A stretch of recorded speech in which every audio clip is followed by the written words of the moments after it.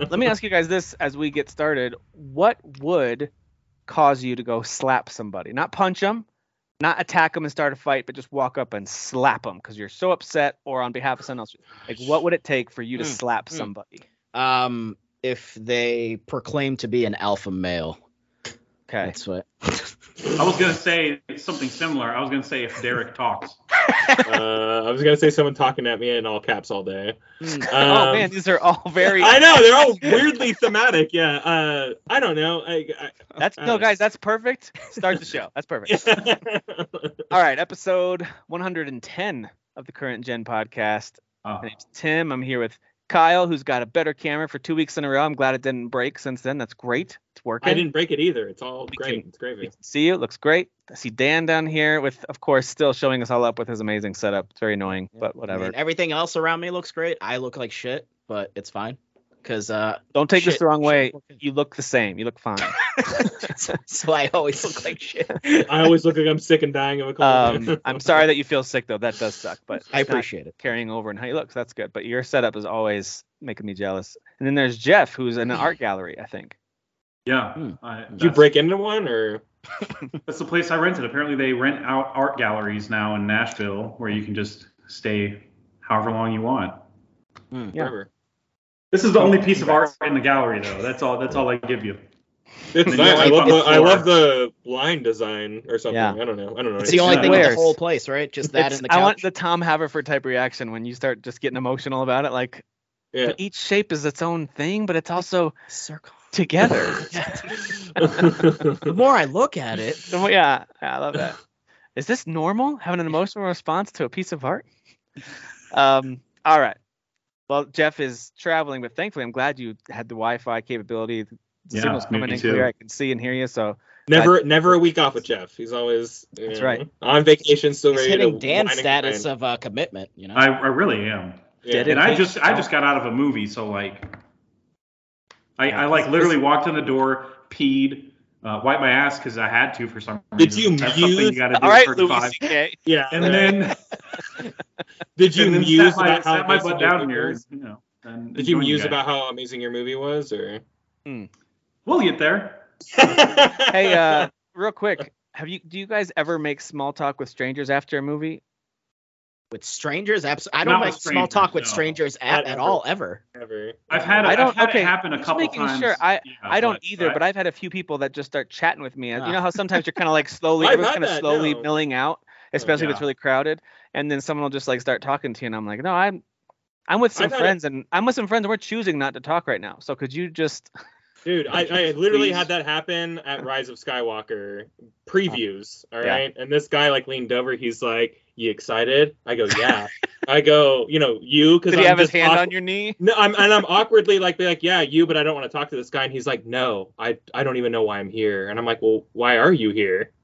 And he's like, I don't know. This movie's going to suck. And I'm like, okay. He's just memeing you, right? He's just and the entire movie, he sat there and sighed at like every. What a joy! And I was like, dude, I'm about to punch this guy in the face. What a joy thief! Yeah, it's crazy. Yeah. I mean, he has to have been doing that on purpose. If right? that does happen, people just like want to invade people's lives. And I had that happen.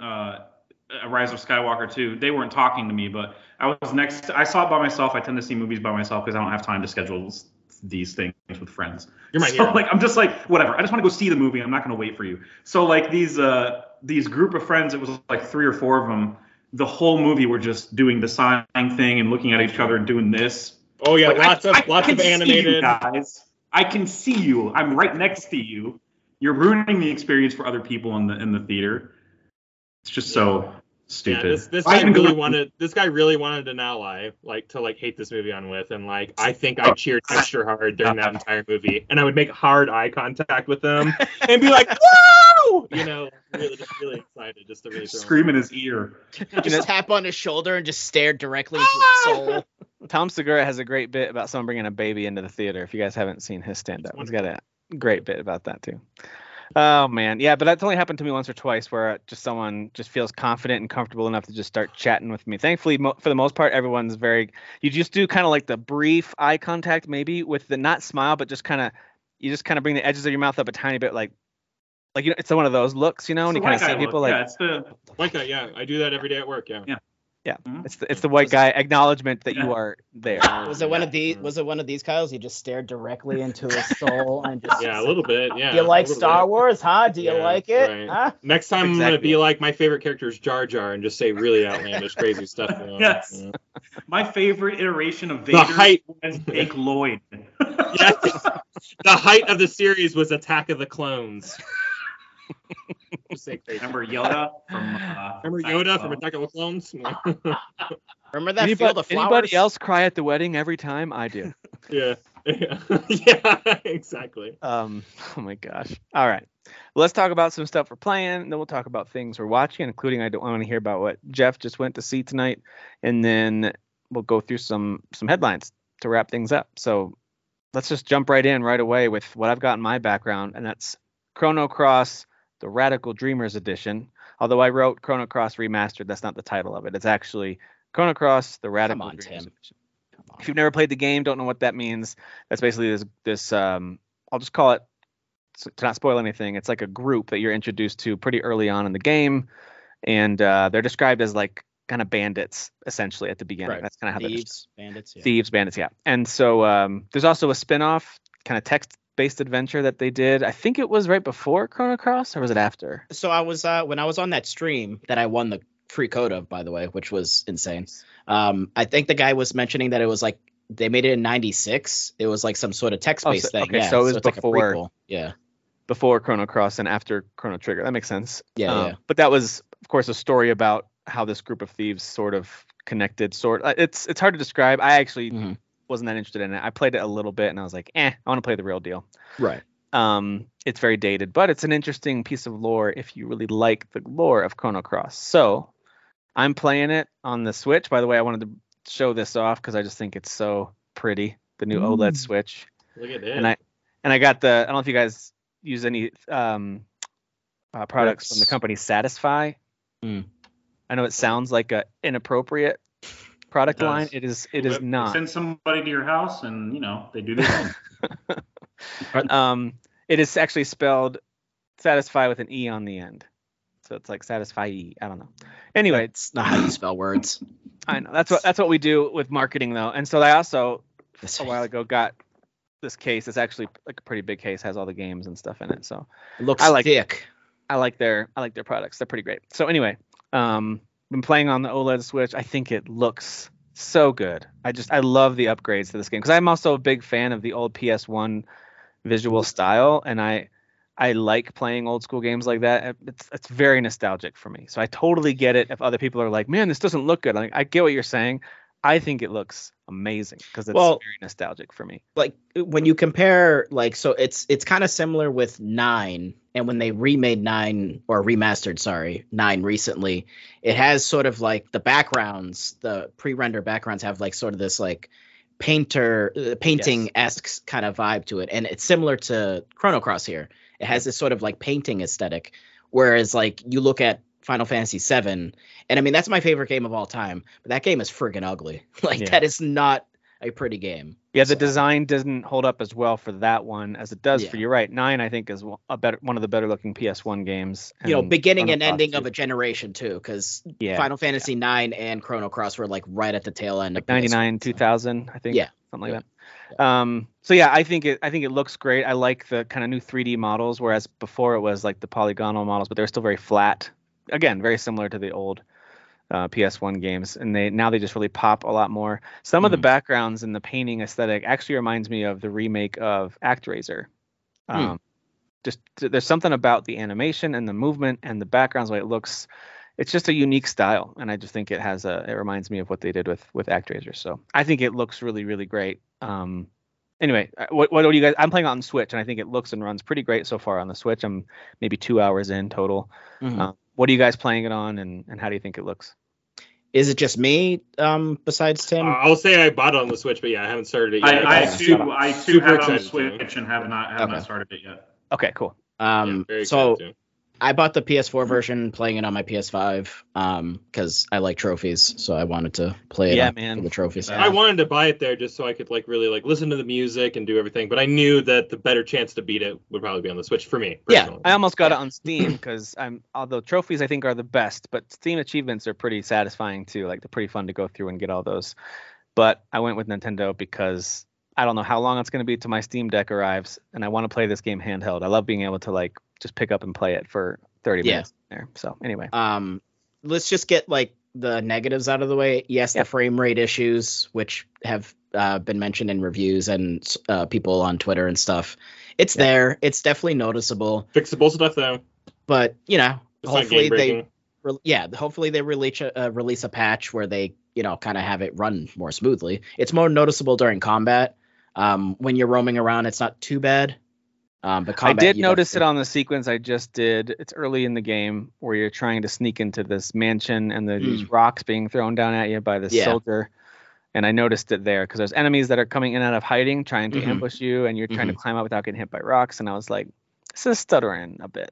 Yeah. But I mean, I forgot to ask, by the way, before we get too far into it, what type of combat is? I didn't even look it up. What type of combat are we talking about here with this game? It's turn-based, traditional turn-based JRPG. I can be patient for that if the game is good. You know what I mean? So sure.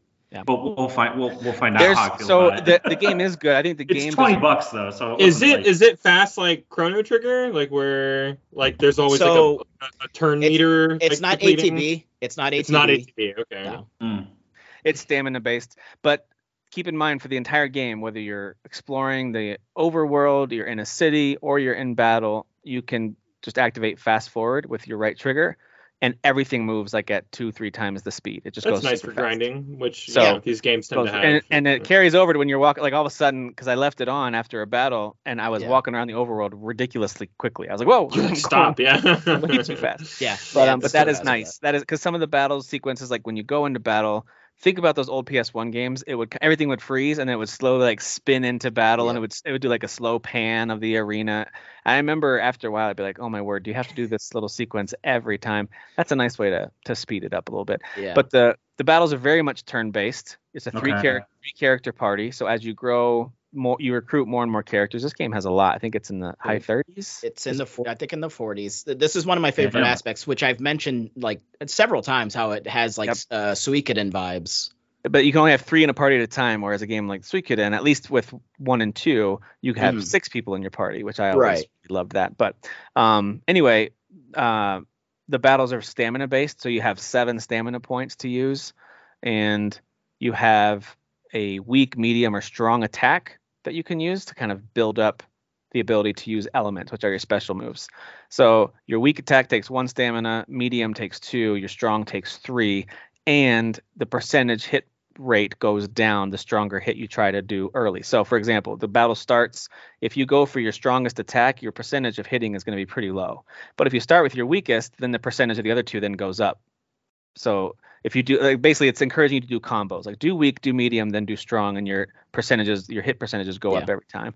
So that's what it's trying to encourage you to do, and that's typically how you're going to play most fights. You're going to hit attack, then you're going to use an elemental attack of some kind, and then once your stamina is out, then depending on who's got higher speed, the enemy or your other characters will have a turn to go. These older RPGs just had some of the most fun systems, I think. I don't know why some of these new RPGs just try to be so straightforward with things. They don't like play around with anything unique. I really like the and there's not a lot of elements to play with here.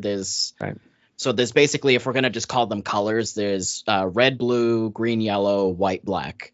And basically each of those that I just listed are the opposites of each other. So if you have an enemy that their affinity is blue, if you cast like a fire element on them, it's basically like super effective essentially. Yeah. It's a little Pokemon-esque in that way, right? Yeah, they took that exactly. Piece from that. And there's actually, and I haven't really noticed earlier on, I think it's as you're kind of opening up and getting new elements. In the top left, there's that was it field something? I forget what it's called. But basically, if you get, so it's divided into 3 sections. It's like a circle, and it gets bigger. Yeah. Right. Yeah, and if you get all 3 sections with the same color, then basically it's going to increase the strength of like the 4th magic element spell that you cast. Yeah. So like basically you're also kind of trying to figure that out because the enemies are also doing their own elemental spells, which then throws a different color into the mix. Yeah. So you're kind of trying to time, like if you're doing 3 red elements in a row, then casting that 4th one will be stronger. You're basically affecting the whole field, like the whole battlefield. Yeah. And so if you keep casting fire, the little circle at the top will start, the inner circle will be red. If you cast another fire-based move or a red move, I guess you could say, it doesn't have to be fire, but another red element, then the next circle becomes red too. And so if you can get a 3rd one in a row, if you plan it out correctly, you get 3 in a row, now the whole field is red. And so whoever casts the next red move, it's going to be boosted. Yeah. So it's one of those things where there's strategy to it. You got to understand what the enemy affinity is. You don't want to boost their attacks, so you don't necessarily want the field to be their color. And so it's not rock, paper, scissors. It's not like red beats blue and blue beats yellow. It's not like that. It's just red and blue are strong against each other. Green and yellow strong against each other, and white and black. Yeah. So and another thing that I like missed and I forgot, and I was like, oh yeah, that too. The elements have levels to them. So if you have a level 2 spell, but if you put that in the first, so basically you have like a grid. So almost think of like an Excel spreadsheet, and you have like 1, 2, 3, 4 rows, right? So you have the like column of level 1 elements that you could put there. If you put a level 2 element in that first column, it's actually going to make it weaker. So you'll actually see where it has like -1. Yeah. And I kind of forgot about that. And then when I saw it, I was like, oh right, you have to kind of take into account where you're actually placing it in that grid. And you can move it up too, which will make it stronger. So I actually have like +1 if you put it in the 3rd row. Yeah, I like that. And as you get more elements, it's like, all right, so I just got the meteorite move for Surge for the main character. And I remember using that move a lot. So I want that to be my power move. So I built up to that. So I put that in the furthest, charged up column. Yeah. And as I level up and get another column, I'll move it again. I want that to be my super strong. Yeah. Super strong move. And it's unique too, because you can only use an element once per battle. So if you use meteorite, for example, then you can't use it again in that fight. Important with healing, right? You have to really plan out how you use those in each battle, which I like. So I like the turn-based strategy. It's not a turn-based strategy game. I like the strategy in this turn-based system. I like it a lot. It's very simple. It's very, like Dan said, you have 3 characters. Everything's pretty similar. You don't have to learn, like in Final Fantasy VI, you've got so many different characters, like Sabin, for example, with a special input you have to put in. Yep. It's nowhere near that complex. It's more about planning ahead. So in the menu ahead of time, you're going to want to place elements in the right columns, and it's very obvious. Everything's bright red or bright blue, or they make it really, really clear. So speaking of planning ahead, Tim, what I would recommend for you guys, unless you guys just want to go in blind and you don't actually care, if you come across certain characters that you're like, oh, that's a cool character, I want to recruit them, and you'll know that they're recruitable usually because when they speak, they'll have a character portrait. Yeah. Those are the ones that you can recruit. There's a lot of mystery with certain characters and how to recruit them. And you can miss characters. There's actually some characters you can't recruit because you recruited someone else. So it encourages replayability. So if you want to get like their background story, you can recruit them the second time and miss out on that other guy that you recruited. I would follow a guide. Because it's so not obvious. I remember I missed out on the one character that is a great throwback to Chrono Trigger. It's not directly connected, but there's like a lot of homage they're paying. Sure. I'll just say it. It's not even big spoilers because you meet him right away. His name is Glenn, and he's a soldier, and he's got a whole storyline that involves the Masamune sword. If you've played Chrono Trigger, Frog's name used to be Glenn, and his whole storyline is around this Masamune sword. So it's a really cool kind of callback to Chrono Trigger. And I just thought he was a cool like Easter egg because I never saw a chance to recruit him. There was never like an opportunity to. It wasn't until, like Dan said, I looked at a guide and it was like, no, you can recruit him. He's one of the best green element characters in the game. You just have to say no when a certain person asks you to help them at a certain moment in the game. If you say no, then I'm like, that has nothing to do with him, though. Right. It's very, that's the thing. It's not like it's like you want to recruit me or me. It's not that. It's just a weird answer to a question. So it's a guide is recommended. It's very nebulous. Yeah, it's definitely very like is the Tim, did you recruit Mojo in the beginning? Is he the little doll down in the basement? Yeah, the tiki doll thing. I don't remember how to, but I saw him. Right. So you can recruit him, and you had to do it in the beginning. I don't think you can get him now. Because I'm at that first manor, I already missed out on him. I think so. I could be wrong. I could be wrong. But basically, there's along the wall, Yeah. There's like cat statues. You have to like basically respond to, like basically you have to click on them and they kind of like react, and there's like some text that pops up. And then you have guy to give that's down there like worshiping him or whatever, right? yeah, and you give him the shark tooth. And then he kind of has like he has some dialogue with you. So like, and those are things, it's like, why would you think? Yeah. Why would you think that? You know, it's Yeah. like, so that's kind of like where it's like, all right, it's a little bit of like back in the day, they're just kind of like, yeah, figure it out, guys, or go buy the actual physical guide, because the guide will probably just tell you, you know, I don't have One it. of the better and more varied cast of characters outside of a game like Suikoden that I've ever seen. Like, it's got a really cool cast of characters, even more so than some of my other favorites, like Final Fantasy VI. I think has a great cast of characters, but I think this, in terms of variety and Are they all Japanese though?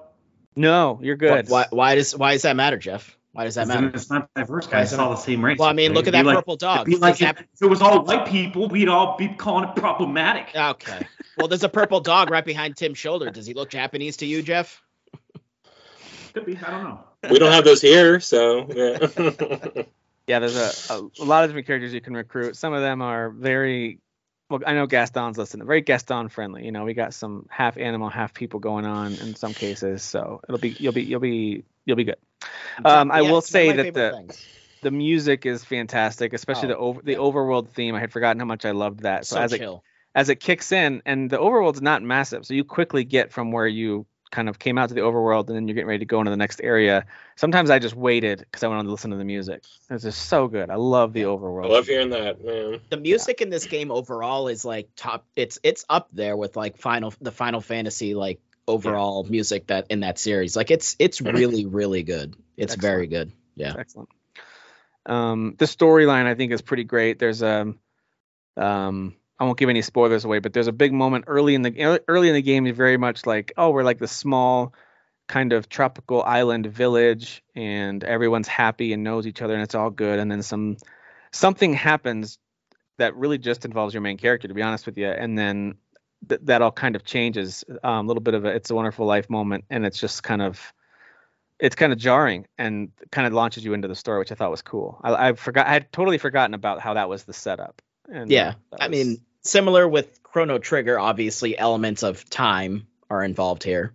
It's not as there's not as many sort of like paths as there were with Trigger, because in Trigger you're going to several different timelines, right? Yeah. Well, you're traveling through time, but it's the same like sure universe. Yeah. You're not, yeah. So it's a little simplified in this one, but still there's sort of like a cool back and forth. Yeah. Chrono Trigger played with that stuff a little bit too. Not that we're talking about that, but I liked when you would discover, if you go way back in time and do a thing or bury a thing and then go way in the future, then now you get some special item, or you know what I mean? Yep. Like there's stuff like that I thought was really cool in that game. But anyway, I highly recommend this if you like JRPGs. If you're like, oh yeah, I liked Final Fantasy IX, or I dig the classics of the PS1 era. There's no reason. This is one of the best of all of those. But even if you aren't a big fan of that stuff, if you're just curious about this and the aesthetic appeals to you, and you want a good in-depth story with interesting characters, I mean, this is it. This is a good one. Yeah, it's, again, if you're into like old RPGs where you don't mind reading, there's no obviously spoken dialogue. It's all I'm out. There's no dialogue. I'm out. Sorry. This whole era of JRPG is like, it's the golden age, man. Like this is like the good stuff, you know. It's it'll be a very fun throwback for me. So I love Chrono Trigger. I'm very surprised I never got around to this game, but super glad to get a chance to now. So without having to pay $100. So. And you can activate auto battle as well, especially for. I mean, I love all these quality of life changes that Square Enix seems to do with their, a lot of their games, with all their Final Fantasy games at least. So, I'm here for all those types of features. So. The only thing we're missing now is a Legend of Dragoon remaster, and then me and my roommate were just talking about that. Yeah, and we're good. We're like well past time for either a re-release or remaster or some like out of nowhere sequel to it. So. I mean, there's been those rumors for a year now after Demon's Souls, Blue Point doing either that or Metal Gear Solid. So. Game has such a great combat system. Yes, I love that game. It really does. It really does. Back to Dan's point, like during that era, it was like, oh, it's another turn-based JRPG. Like, yes, but Look at all the things the only thing that's similar to games like Chrono Cross and Legend of Dragoon is that yes, you take turns, but the Yeah. strategies and the way it Dude. plays out and how you Well, there's build so up many whatever, different it's mechanics very game different. for game. They're Oh, very yeah. different. Yeah. Like, yeah. in Legend, and it was cool or to see which game even was gonna Xenogears, introduce- which is one of the more Yeah. overlooked PS1 classics. I love Xenogears. It's not even Xenogears totally is awesome. finished if you ever finish it. It's like right, yeah. well, that was the ending. But anyway, even that game like plays totally differently. Yeah. From other Square games. So Legend of Dragoon and Super Mario RPG, as far as I know, are the only that have that kind of like where you're interacting with the actual moment to moment. Like you're choosing stuff in a menu, but you're actually doing. Well, Paper Mario carried that on a little bit, right? Like okay. They do some of the timing on the attacks and timing on the defense. Yeah. It was just such a cool element. It just made it more interactive and fun for sure. I agree. So yeah, highly recommend this. I'm loving it. It's just been a great way to kind of revisit a classic, a favorite. I feel like a kid again, Tim. I already have it on the Vita, but I'm really digging the visual aesthetic improvements here. Same thing with Secret of Mana, which I bought. That released like in 2019. They released like a remastered version of that, and I know the reviews on that are mixed, especially if hardcore fans don't like fill in the blank, right? But I thought that was a really cool visual upgrade. So I like when they do this kind of stuff. It doesn't mean that the other game doesn't exist. It's fine if you like the old version better, but yeah, this is cool. This is very cool. Yeah, I'm glad to hear that y'all are enjoying it so much. Like, I guess there was some back and forth in the group about how like maybe it's not as good as everyone thought it was going to be, but like hearing y'all two talk about it seems like it's a pretty nice remaster or at least re-release. So it's the Chrono Trigger issue, right? Everyone puts Trigger on a pedestal, which rightfully so. It's one of definitely the best RPGs of all time. So yeah, I guess I saw more people like, if you're going to play this game, play the original. I saw some of that in the group, and it's why? Like, I don't know.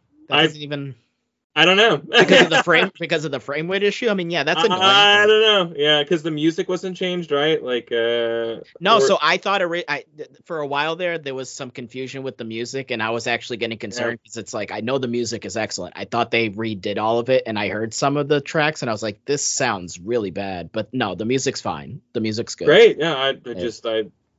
Yeah, who knows what people are expecting when it comes to like re-releases of their coveted treasures. So everyone needs to get sticks out of their butts. That's guys, you ever try liking things? Pretty cool.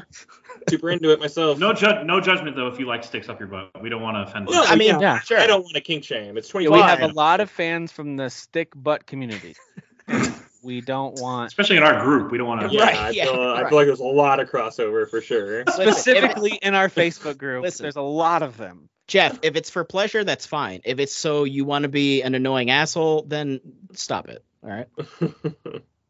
Agreed. No argument. Yeah, I don't have anything to say to that other than yes. I'm looking through.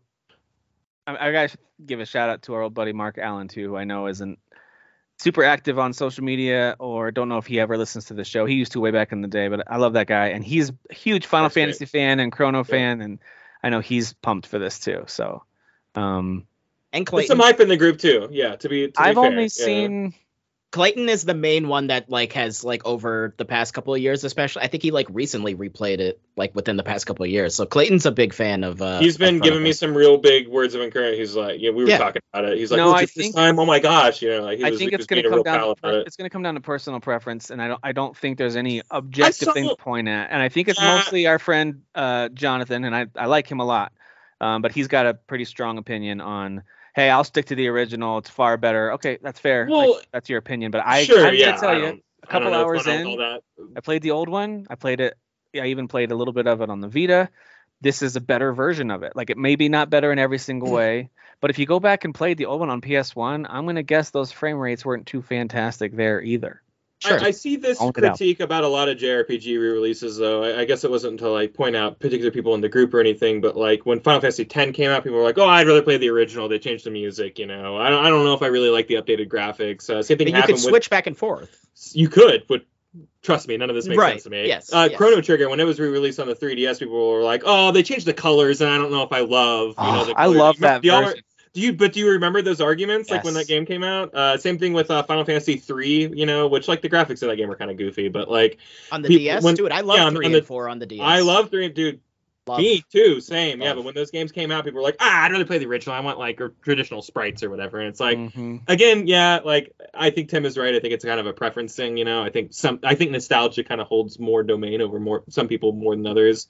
Dude, PlayStation so, like, 1 is like, that's for me, that's the thing where I've mentioned before, like that was where like I was exposed. Like my friend exposed me to Final Fantasy VIII, and then everything blew up for me. And that's the generation for me that I hold in the highest regard. It's just the nostalgia. For me, it's Super Nintendo. So, but I can relate to what you're saying. But for me, it's I know. I understand the feeling that you're saying. Yeah. So, and I'm sitting here appreciating this remaster and the 7, 8, and 9 remasters. So, I mean, at the end of the day, you know, think what you want to think, but I mean, I think this is great. It makes it more accessible. As long as you're playing something and enjoying it, that's all. Exactly, it's $20, so somebody like me could spend money on it and not be mad about it. Correct. Game preservation is important. This game being released, thank you, and that's kind of what I was building towards. Is like, you know, it's not easy for me to run out and go buy a PS1 copy of this game. It's just not, you know, it's just a fact. But I can, or in a cheap, you know, affordable way. But like, I can download this game for $20 right now onto my Switch. I don't have to hook up any weird cables to my TV. I don't have to download drivers on my PC. You don't have to go on Facebook Marketplace to find a CRT monitor in order to make it work. Seriously, you know, so it's like, I think that there is something to making sure that a lot of these games, especially something that we thought like Chrono Cross and Chrono Trigger, that were just kind of lost to time. It's important that maybe we like solidify or cement them in kind of a modern day format. And you can switch the visuals here controversial, too. I guess. I don't know. I see what you did there too with the lost of time. Yes, well played. yes. Well done. Yeah, I didn't mean it. I'm not that smart, but yeah, thank you. And you can switch the visuals to the classic too. So I mean, there's that also. If you for some reason hate the like sort of like somewhat up-res, you know. That's what I was gonna say, was that any complaints about this are just, honestly, it's almost like you're just in a bad mood and want to make sure someone else is feeling it too. Like that's the kind of thing that bothers me the most. Like if you've got a legit complaint about something, like I don't like this and here's why, I'm like, all right, what is it? What is the thing that bothers you? Like, oh, it's the music is bad or the translation is changed or what. Like, all right, I understand those kind of complaints, right? It's not the original one you remember, but in this particular case, I'm like, I don't know what you're talking about. Performance on the PS1. What do you think the frames per second were on most games? I was gonna say, like boot that bad boy up right now on a modern day TV and tell me there's no frame rate. I almost forgot to show it. I have the original. Oh, look at that! Right here. Look at that. Wow, non-greatest hits dude. version. Even that like jewel case just takes me back, man. Like, Look at that. It's beautiful. Look at that word out Squaresoft. Who's that? I don't know, dude. I don't know. That is awesome. Mystery. I love that. From a bygone era. That's fantastic. Did anybody else do the, like for cartridges? Did anybody else do the shoebox or a box like a shoebox full of cartridge games? Was that just me? That's exactly how I. Because it fit great. Like you just slide it underneath the entertainment unit, and then they fit great, and you could fit a couple on the side. So you put a bunch down the. Well, I guess I didn't own enough to put them in a shoebox, Tim. You must have been a baller. I was super rich, very rich. Yeah. So rich that we had one of those houses that the heat didn't reach the top floor where we lived, and so we used, because we had radiator heating, but the radiators upstairs just didn't get hot. So we bought the portable style radiator heaters, you know, the kind that stay in the middle of the room with wheels on them, and you don't touch them because they get super hot. Do you know what I'm talking about? The radiator heaters. With the wheels on them. Yeah, like the portable kind you can buy. You plug it in, you turn it on, and then like it's usually like ours was a white one, and it gets really hot. But what my brother and I realized was that in the morning when you first wake up, you put your socks on there, go get your shower, come back out, and you got super warm socks to start the cold Ohio day. Yeah. Sounds like a fire hazard. Oh, my dad was not happy about it when he saw we were doing that. But I'm not recommending it, kids who are listening. Right. Yes. All right. So I'm loving this walk down memory lane, and I'm going to keep playing this one. Like, there's a lot of games that come out, and I'm like, oh, let me grab this, you know, this old nostalgic thing, and then after an hour or two, I'm done. I think I'm going to keep playing this game because I love it. I forgot how much I really liked this game. Also, I am very excited to finally recruit Glenn, who I missed the first time through. It was, to me, the coolest like Easter egg character. Boy, I wish you could play as him. And when I learned that I missed out on that, I'm so annoyed. Because Frogs, it's like meeting Vincent in Final Fantasy VII, being like, he's really cool. I wish you could play as him. Wait, like he's by far the coolest. He's like this dragoon knight, and he's got this big sword, and he's very he's a cool character. And I always was like, oh, what a cool Easter egg. Like, no, he's a character you can recruit. Yeah, amazing. Anyway, all right. Well, the other game that came out was actually not a re-release in a way, but it is kind of what do we call the Lego Star Wars Skywalker Saga? Is this a re-release? A reimagining. It's a new game, I would say. Reimagining. It's a new game. All right. Yeah, I feel like it's a new game. it's. I feel I've like only played there's like no 3 of the reused levels. assets, even kinda. Not even. Okay. And not even the levels are replicated. Like I maybe was gonna there's say like I played 3 of the levels of episode 1, and I'm not recognizing really anything. no, they and I played didn't. those They didn't games. bring in anything from any of the other games. It is Okay. completely a new experience. You could say that it's the same thing in that when you break something, a bunch of Lego pieces come flying out. That Yeah, and part's the same. sometimes you take those broken pieces and build new things. Yeah. So yeah, there's some formula, Yeah, there you go. similarities. Yeah. But for those of you who are playing it, and I'll throw it to you, Jeff and Kyle, since Dan and I did a lot of talking there about Chrono Cross. I'm playing it a little bit, but I think you guys are playing it a little more. Tell me what you think about Lego Star Wars. Go ahead, Jeff. Oh, I haven't played nearly probably as much as Kyle has, but or maybe even Tim, you might have played more than I have. If you just said you played it, right? Or you I played 3 of the whatever levels or areas Yeah. of episode 1. So I kind of am in the same spot on episode 4. I started with A New Hope. I just went release order basically. Well, that's how what they I'm gonna start do. you, right? When you start, They They do. want you to start on They do. 4. It's yeah, sitting on weirdly, 4. Yeah, but both you and Kyle sounds like you both started with episode 1. As soon as I saw that, I was like, you can't make me do that, and so I went back. Turn order. Yeah. Can you play as Jar Jar? Yes. Yeah. All right, so this Yeah. game You is can play goaty. as everybody. This game is goaty, right? I mean, you can Dude, play you should as- see the We'll get character list. It's crazy. Yeah. There's milk drinking Luke. Like that's all he does is drink milk. Like All right, so yeah, goaty, like, right? I mean, yeah, it's- there are characters Yeah. that have like no bearing on like doing anything. They're just kind of like Yeah. they're just there. They're just in there to be in there. Yeah, so I'm in A New Hope. I'm like, I don't know, 5 missions, whatever. I just switched before I left out of town because I'm playing it on PS5. I didn't have it on Switch, so I didn't get to take it with me or anything. I left off where I switched to Obi-Wan on the Death Star, and he's got, I think he's got R2 with him, right? R2 and C3PO. Haven't gotten there. I haven't played that one yet, so I don't know.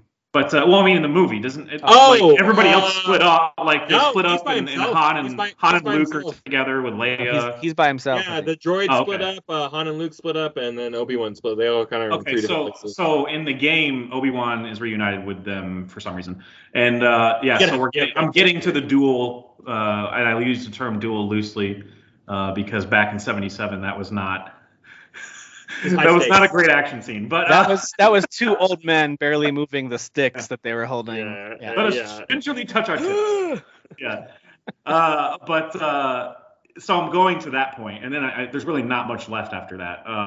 So I'm realizing that now, playing the movie back in my head. I'm like, there's really not a lot after that. There's like, No, there's not much to that movie, really. You kind of unite with the rebel forces, and then you take on the Death Star, and that's it. That's the movie, you know. After Well, you leave the Death Star, I would be surprised to hear whatever the playable sections are in that game. Yeah. Like, Exactly, you because they do direct try to the stretch it hang out. like- They try to stretch it out. Well, I heard that back when they were filming this, they asked Alec Guinness to do a backflip during the fight, and he just would not cooperate. Yeah. You You know, I heard he just was just a real stick in the mud about all this movie. No. Real light- I'm a lightsaber real in the mud. artist. What am I doing here in the desert? And they were like, "Here's your paycheck." He's like, whatever. Where do we start? Would you say a real lightsaber in the mud, Kyle? Or Oh, lightsaber in the mud, sure, yeah. I don't know if the physics of the lightsaber will allow that, but whatever. Yeah, So episode physics, they're not 7 what real, happened, right? Jeff. Don't they? Episode 7, doesn't she push it into the ground? And anyway, anyway, it's really fun so far. It's exactly what I expect out of a Lego game, but there are some improvements, I would say. I would call them improvements, but they're not major, to the melee combat and the shooting, especially. The shooting is definitely the Shooting biggest. is wild how crazy. Yeah, it it's is like definitely that. the biggest upgrade across the entire game, Lego franchise or whatever you want to call it. Because you know you can run to cover, sneak out of cover, and it just feels better to shoot. Like it's not, it's a little more responsive now. feels like a third-person shooter when you're using a gun. Yeah. Mhm. You get behind cover, yeah. Yeah, so I like that stuff, and I'm such a sucker for finding things. Kyle, you brought up a great point when we were chatting about it in our whatever Facebook chat that nobody else is invited to that's listening to this. It's probably better to just play through like the story, Just play through, yeah. and then explore as other characters because certain unlockables you can't get to because certain characters have certain abilities, especially classes. Classes are a thing in this game now. Like the Jedi class, the droid class, the whatever Sith class, whatever, and you want to upgrade those as you go along. There's the map is freaking massive. Like, I mean, you can not only jump planets as you unlock them in story, but like each planet has like a certain map that's kind of a dedicated mission or whatever. And it's just crazy how every this game planet is. has like a hub area, and when I mean a hub area, I mean like a gigantic town or like a gigantic thing to explore. Yeah. But also before you land on the planet, there's like a gigantic area of space you can explore, like before you even like go into the planet's like atmosphere. This game is like as long as you want it to be. I haven't flown yet, and I don't know that episode 4 will have a lot of that until the Death Star. I'm kind of like, well, episode where's my 1 had flying? some pretty fun little escape sequences from the "There's always a bigger fish" scene. That scene was so great. Yeah, I thought that was fun. That was really fun. I had a great time playing that. Yeah. I'm really enjoying episode 1. There's some great jokes. I'm all the way to episode 3 right now. And again, I'm just kind of cruising straight through it because every time I go and deviate off the path, it's like, you need R568. And it's I don't even know what that is. Exploring's not going to reward you until free play anyway. Yeah, I would wait. And if, for Tim, especially for you, like, it's super easy to like, here, pick up controller and play Chewbacca, kid, and like jump in and like really explore. Because that's like the best way to like maximize like solving puzzles and like finding stuff. I don't know if this game's online. I guess I haven't checked. I don't know if there's co-op online. I don't know if it's just I think it is. Yeah, there is. I want to give it a try. I think that sounds fun. But I think it's very funny. Like, I'm actually laughing out loud, not because I'm just like some Star Wars geek. It's 98% that, but like the other 2% is genuine laughter. I think that there's I won't like spoil too many jokes, but like there's one joke where like Padme's trying to get Anakin's attention, and like he's just doing something else, and Padme's like, "What do I have to do? Get kidnapped by Tusken Raiders to get some attention around here?"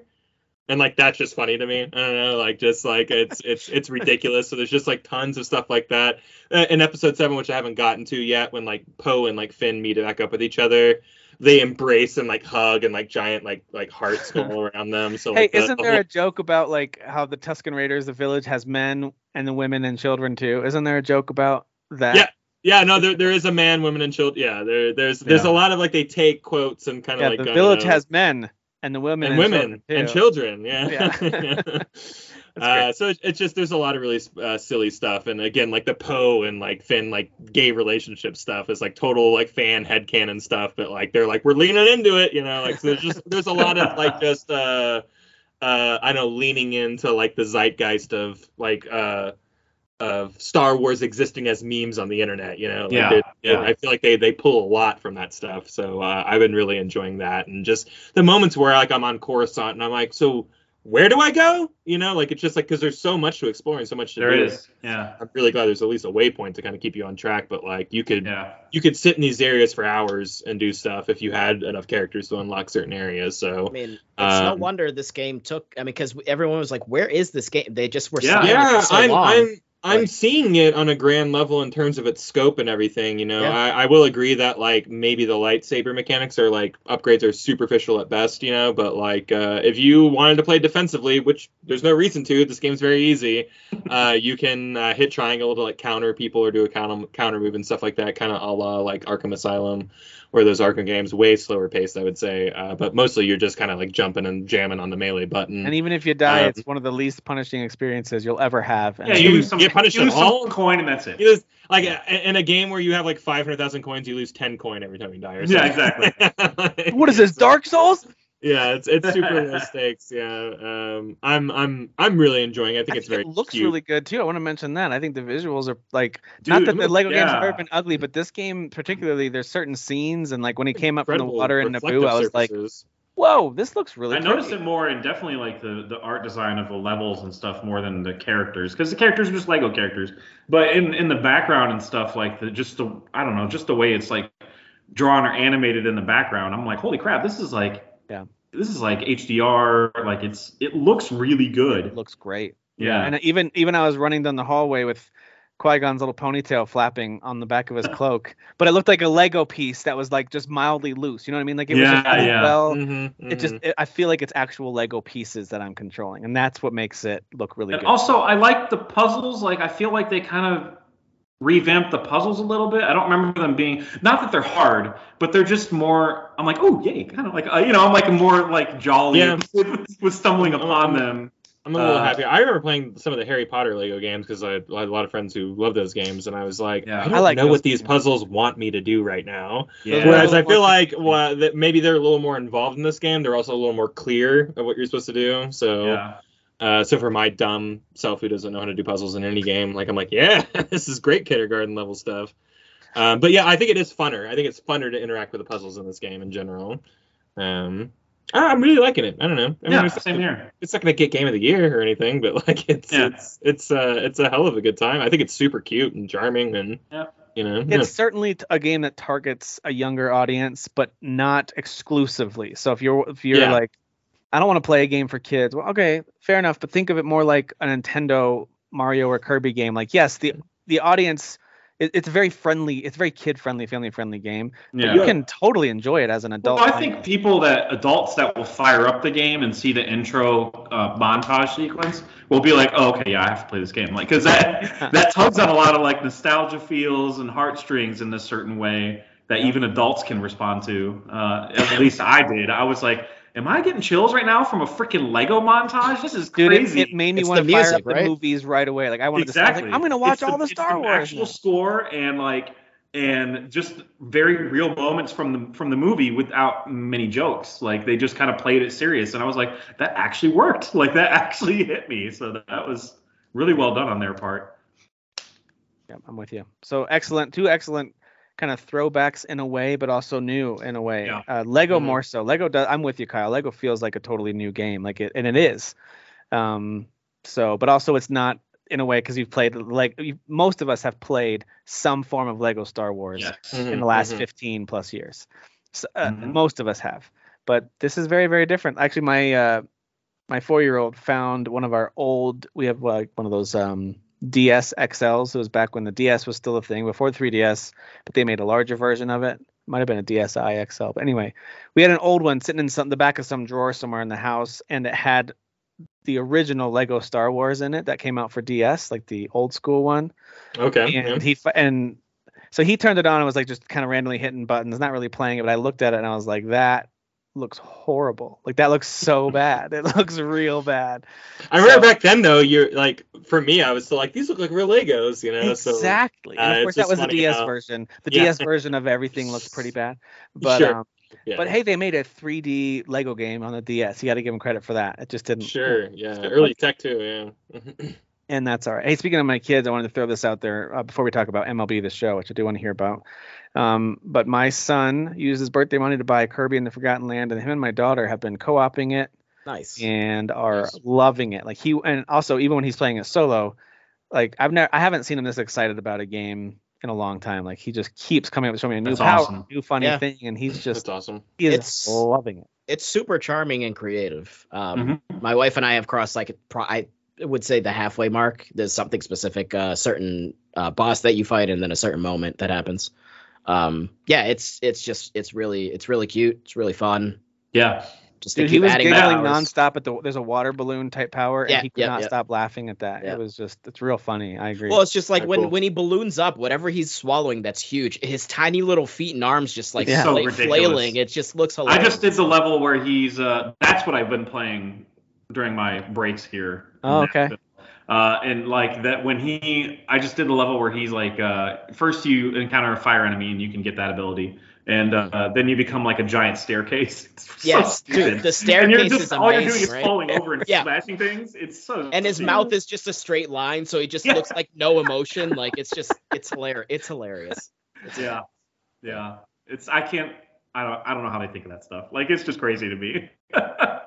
Makes you wonder what powers didn't make it in the game that they were thinking about. Yeah, exactly. Right. Yeah. There's some weird stuff. For it's such an entertaining game. Like I mean, like if anybody's like kind of sleeping on this game, I know it's full price. Maybe obviously wait for that 5% off sale that sale that Nintendo loves to do. But I bet you it'll be like it won't be till holiday, but I bet you holiday Yeah. you'll see it for like $39.99. More than $39.99. Yeah, Yeah. they won't tip. Yeah. That seems like the lowest it'll go. Yeah, so I mean, I do recommend it for that at least because it is very fun. I think and it can appeal to all gamers. And it's a lot of game. It's not like it's a short little No, no, Right. yeah, 4-hour thing. Yeah. Because my wife was like, "Are we Some getting to the people- end here?" Like, because basically there's the areas that you're going through in the beginning, and then it looked like it was cutting off. So my wife was like, "Are we like getting to?" I was like, "No, there's no way," because there's definitely more upgrades of powers that we need to do, and we Right. haven't found all the blueprints yet. So, but yeah, it's really fun for sure. Good stuff, man. And like the town, unlocking the stuff in the town is really cool. So as you're saving more of the Waddle Dees, new buildings are opening up in the town. So there's an economy in Kirby, which is cool.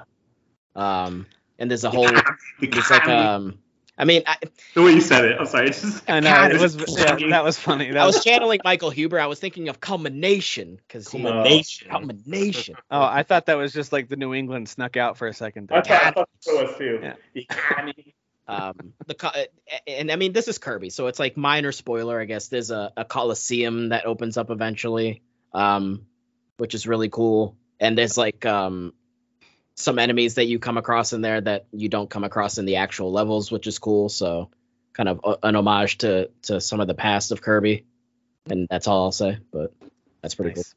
Well, now I don't need to play it because you mentioned it. That's- Yeah, you Have you- spoiled. have You you really actually- Channing Coliseum? Tatum this up. Thank you. Yeah. cool. Have you actually not unlocked the Coliseum? How far are you? No. I'm not that far. I just finished the one the stairs level. That's like level 4. That's like the first level after like the demo finishes. You know. Well, I mean, So- get on my level. Get on. right? I gotta get on your level. Yeah, you're the pro gamer here. You gotta swallow those stairs and then climb up. Padawan, basically. You to gotta get climb on my up level. those stairs. Yeah. Yeah, you gotta climb up those Kirby stairs to get on my level. So. Oh man, some of those puzzles were like, what does it want me to do? And then I'm like, oh yeah, that's right, I can hover. I Yeah. feel so dumb with these games. Yeah, you kind of forget that though with Yeah. Kirby, that he just like balloons up and like floats around like, oh yeah, he can do that. Or if I'm about to fall off the edge, just be like, oh yeah, that's right. I'll flap my wings, Yeah. my little chubby wings or tiny wings and a chubby body, and Yeah, work exactly. my way up there. Is Kirby still considered like the OP character of Smash Brothers? Oh yeah, Yeah. he's the only one that survives that whole like storyline of the when they all Everyone get dying. turned. Yeah, everyone like dying exactly. There's a storyline where they all die. I didn't know. I didn't know this Yeah. either. Yeah, there's Yeah. like the whole CG thing for like the story mode. There's like the story mode of Ultimate, and Kirby's the only one that survives. So when 'cause- you start the story mode, Survives? you just have What a story. dark ass story. so you have to go save them. You have Guys, y'all missed out. Yeah. Yeah. Y'all Wait, were wait, too wait, busy wait. hating Does- on Super Smash Brothers the year it came out. Does Y'all Bowser missed the get whole a story glove mode. and then does he snap and then all the Yeah. Mario I- characters listen, start disappearing? listen, I know you're trying to be cute right now, but to. kinda a little bit. Like, Yeah. like some glove, like I don't know if it's a glove monster. It's the like, glove, right? Isn't it yeah, the some giant glove? glove like monster comes through, and it's not Master Hand, Right. but like he does like shoot like lasers. They all turn into like, figurines, right? Yeah, all and they turn into to figurines, and like Kirby is like collecting all the figurines to become like the people in your party. It's Y'all Smash know Brothers much Infinity better War. than That's anyone. exactly what it is. Yes. And, Yeah. Exactly. And Kirby is Ant-Man. Got it. Yeah, yeah, exactly. Well, Kirby. No, would be- Kirby is the rat that gets Ant-Man out of the quantum realm. That's The rat true. that That walks up rat the- does not get enough credit. He saved. He actually everybody. saved everything, the whole universe. Yeah. Yeah, that's a good Yeah. point. Shout out to rats. Yeah, good job. Good job, rats. Except the ones in Elden Ring. I hate those guys. And Plague Tale. And Plague Tale. Yes, Oh yeah. yes. Well, I guess some of them are your friends, so I don't know. Yeah. Spoilers, Some of them killed Channing. Some, Jeez. some of them killed your dog too, so that's not great. Yeah, I don't know. All right. Tell me about MLB The Show 22. I've actually seen several people in the group posting about this too. Baseball Yeah. season People just are got liking it. underway, so it's that time of year. What do you think about it? Yeah, I don't have any. Last time I played a baseball game super hard was on PS2, and I worked at Blockbuster, and I was playing everything I could, and I would just sink my teeth into those arcadey type of baseball games. That's And- me. Yeah. Yeah, and kind of like NFL Blitz, where like it's arcadey and it's dumb, and I love it. Like I just want to play those type of games. MLB The Show allows you to play however you want. Like there's at least 6 play styles you can choose from every mechanic that they have, which is so freaking rad. I might be I don't know, over whatever, projecting that, but I think it's like 5 or whatever. So like for hitting, you can choose a different way to hit. For pitching, you choose a different way to pitch and stuff. And so you can make it easier for yourself, or you can be one of those try hard, get good types, and make it more professional, if that's even a thing for that way. You games. can say things like "get on my level" or "get on." Yeah. Yeah, exactly. Who would say so? that? Like for pitching, for example, for pitching, I chose a pulse, which like it just kind of it's like a ball basically that's just doing this kind of fast, and at its smallest point, that's when you throw it for the best accuracy. And you use I think it's the left stick to aim where you're going to throw it at. See, that sounds pretty cool. Yeah, so like that's one of them, but that's like one of 5 ways you can pitch using the controller. That is the tough thing with sports games. Over the years, they got just every button is you do something with, and then some of them even have multiple things that you're doing with. Yeah, like Madden is basically like good luck, have fun. I mean, they might have customized it more because I know it's not 2K, never mind. But I don't know who it is. EA, right? EA, so this is not EA. This is Sony, right? Isn't this Sony? Yeah. Yep. By the way, you know how surreal it is to get this on Game Pass, launch it, fire it up on my Series S, and it says Sony Entertainment Presents, and then it's PlayStation Studios? That's so freaking weird. Does it really say that? I thought it was published by someone else on Microsoft. It says PlayStation Studios. It has the whole like it has the whole like Marvel Studios thing. Where it's like San Diego Studio. Wow. That's cool. Wow, yeah, it's so surreal though. But I do love that part happened. Like it happens right at the beginning. It asks you what's your experience level, and I say I've never played it before, and then it walks me through everything that you do in the game. Like even if you're out in the outfield and you have to catch a ball, it's like, okay, so what button do you want to press to throw it to base? Like you have the option of using a joystick, and you got to flick it to the right or left for whatever base you want to throw it to, or using B. On the Xbox, of course, BYX, like that's what direction you want to throw it to. I just love that level of like being able to customize your experience with the game. I didn't play a full game. I did start, it dumps you right in as a means to like kind of do trial by fire. I didn't play a full game because there was 9 innings and I'm an idiot. I should have just done 3. So I just left it on the recommended setting, which was it was super easy mode basically, but I told it to adapt to how well I'm doing. So in the first inning, I got 2 home runs and a grand slam, and then the second inning started, and I was like, oh, they're catching all my stuff now. Oh no. And the AI is like, I hope you enjoyed that because it's exactly. Oh no. So like playtime is over. Yeah.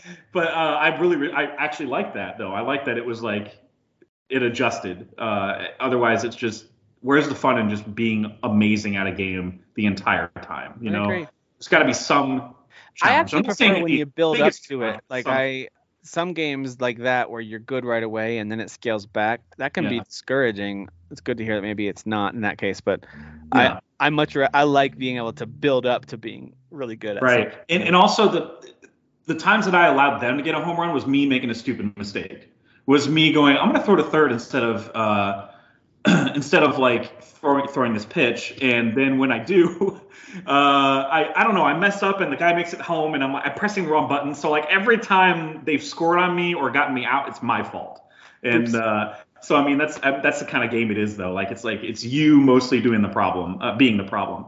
But I do want to play it more. I'm very impressed with it. So like you can style it to play like arcadey, even though it is trying to be a more accurate baseball game, at least depiction wise. So I dig it so far. Graphically, it looks great. I think they always kind of have though, as each generation has gone along. I think they've always looked good. I think that's kind of what they're known for. Like the fact that I'm playing as the Rangers in the whatever, it's Arlington baseball field. I don't know what the hell it's called nowadays. They change the names to things in Dallas all the time. So I don't know what it's called, but like I've been there a few times. So like it's just I'm like, oh yeah, no, I recognize that. Like it's just. Do you see Six Flags in the distance? No, remember because they don't use that one anymore, right? They built a new stadium. I didn't know that. You didn't know that? I thought the one right next to Six Flags was the new one. No, they use that one for I think they use it for training, but also like minor leagues play there. Okay. Yeah. So this one is it's more like a dome, and it's much nicer. Like it was built around the same time as the Cowboy Stadium, which is not Okay. even called the Cowboy Stadium. It's called something else. I have no idea what it's called. Like Yeah. Dallas. Not that anyone It's was called really Cal Parsons asking this, Stadium? but I was curious, so I looked it up. And so, yeah, it's San Diego Studios, which is a subsidiary of PlayStation Studios, which makes sense. That's why you're seeing the logo come up. Yeah. I But might have muted myself when I said that. publish-wise, Sony only published it on PlayStation. Then you have Oh. MLB Advanced Media published all the digital versions, Yeah. and Kokum International published all the physical, non-PlayStation physical versions. So, Huh. Gotcha. so yeah, That's the only. that entire deal was very interesting how they I worked think that it's out. I think it's It has MLB. I special- think MLB drove that decision. Like once the exclusivity contract was up, they wanted that studio to keep making it because they're so happy with the game that they're making. But I think My understanding is they've always been pretty solid. So Well, yeah, yeah. that's the thing, because they had the 2K baseball games Mhm. that just would not sell as well as the show did for years. And Right. obviously they stopped that series, and now they can make more money having this on 2 platforms instead Sure. of just one. So And Yeah, also, it's my understanding as well, I think Thomas posted about it in the group that he had a customizable player that he created, and it carried over from 21 to 22. Hmm. And so he was able to get him drafted to That's like the cool. Yankees or something like that. Some big team he was able to get them drafted to. Super And cool. I haven't even gotten that far. I haven't even gone to the create a player part and do like that journey. I just played one game just to see how it felt, and it felt good. So I was curious what else San Diego Studio made. So they did they've done mostly sports games, but they've done some other stuff too. Back in 2002, they made The Mark of Kree for PlayStation 2. If you guys remember Yeah, I that remember game. that. Yeah, Ah, I remember that was them? Yeah. That was them. They did a bunch of NBA games. NBA 2005, that's all it's called. That was for PSP. And then they did a bunch of PS2, PS3, and PSP NBA games. Like The Inside was a big one. That series. NBA 09, The Inside. NBA 10, The Inside. They stopped after 10, though, I think. And then really just focused on MLB The Show. They've been doing that every year since 07, it looks like. And then they did a few other games like Mod Nation Racers for the PSP. oh yeah, They remember that. did Little Big Planet Karting. I didn't realize that had a kart game. yeah. Yeah, PS3. that's actually pretty good.